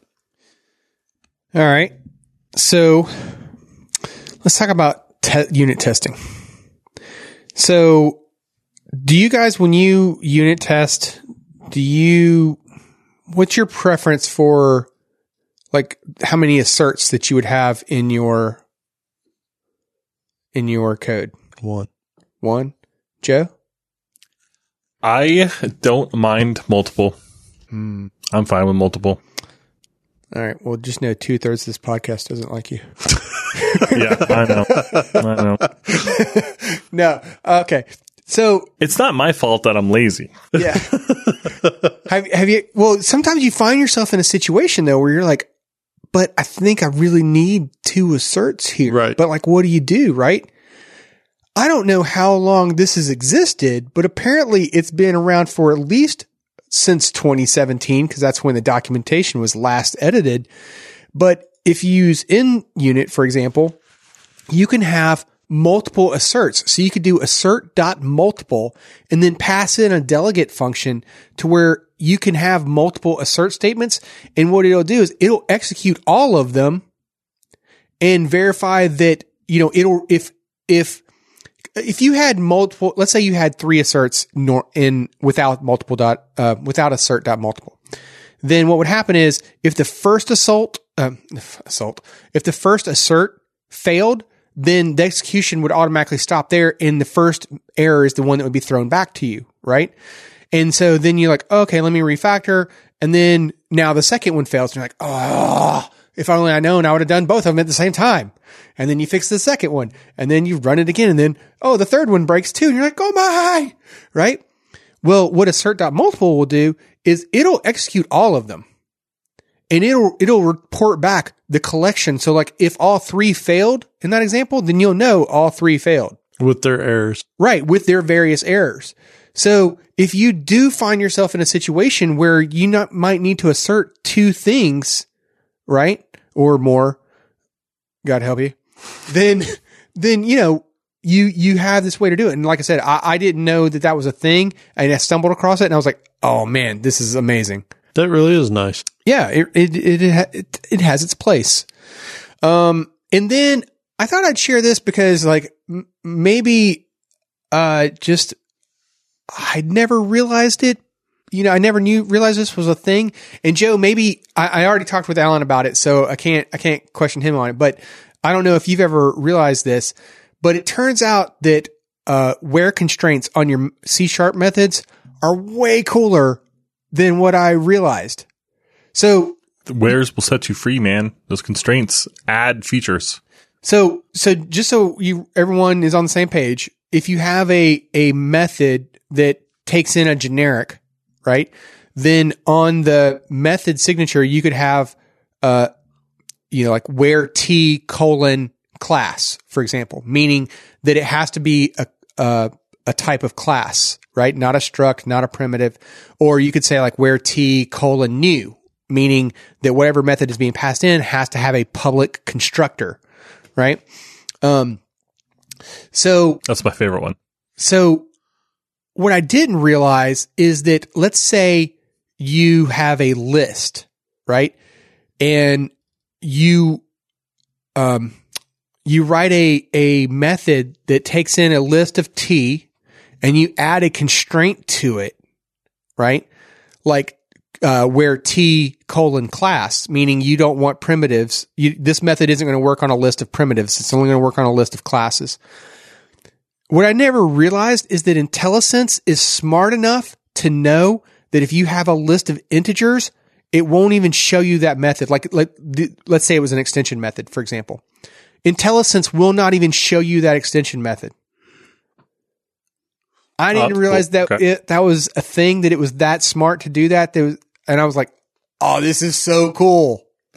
So it's using those constraints in your IntelliSense. Yeah. So if you have a list if you write an extension method for a list, that where T : class, and then and later in your code, you have a list of integers, that extension method doesn't show up in the IntelliSense when you do the dot. That is beautiful. So awesome. Visual Studio is awesome. It's amazing. Yep. That's why I would have gotten a tattoo. I wouldn't have felt bad about it. All right, time for my tip. And this was in reference to Luke Skywalker is not null. Although the last movie, anyway, Star Trek Forever. But so Luke Skywalker is not null. AST is basically for us baseline for determining what a good SLO and SLAs were for an application. And of course, the real answer is it depends. But it kind of got me thinking, like, maybe there is some sort of baseline we can find for web applications specifically. Because I know we've all heard stats around, like, if a page takes more than X seconds, then people start dropping off. And we've seen some numbers around that before. So I did a little bit of Googling from that angle, and I found an article that somebody put together that does aggregate a bunch of user interface operations from like a user kind of focused perspective. And it does give some basic numbers. So basically, we all know UI response times should be as fast as possible. But now this web page actually gives a couple numbers and references for that. So application launch should take less than 10 seconds. A response to any user action, like if you click a button or something, less than 1 second. And then that's pretty high there. But just knowing those two alone, there's a whole lot more. Just starts giving you a kind of a baseline of the kinds of numbers that you can start coming up with. And it goes on to say, specifically with the responsive user action, 0.2 seconds feels like instantaneous. So if you want your user to feel like they got an instantaneous response and you don't want them to tap over and over again, then 0.2 seconds is your goal for those kind of actions.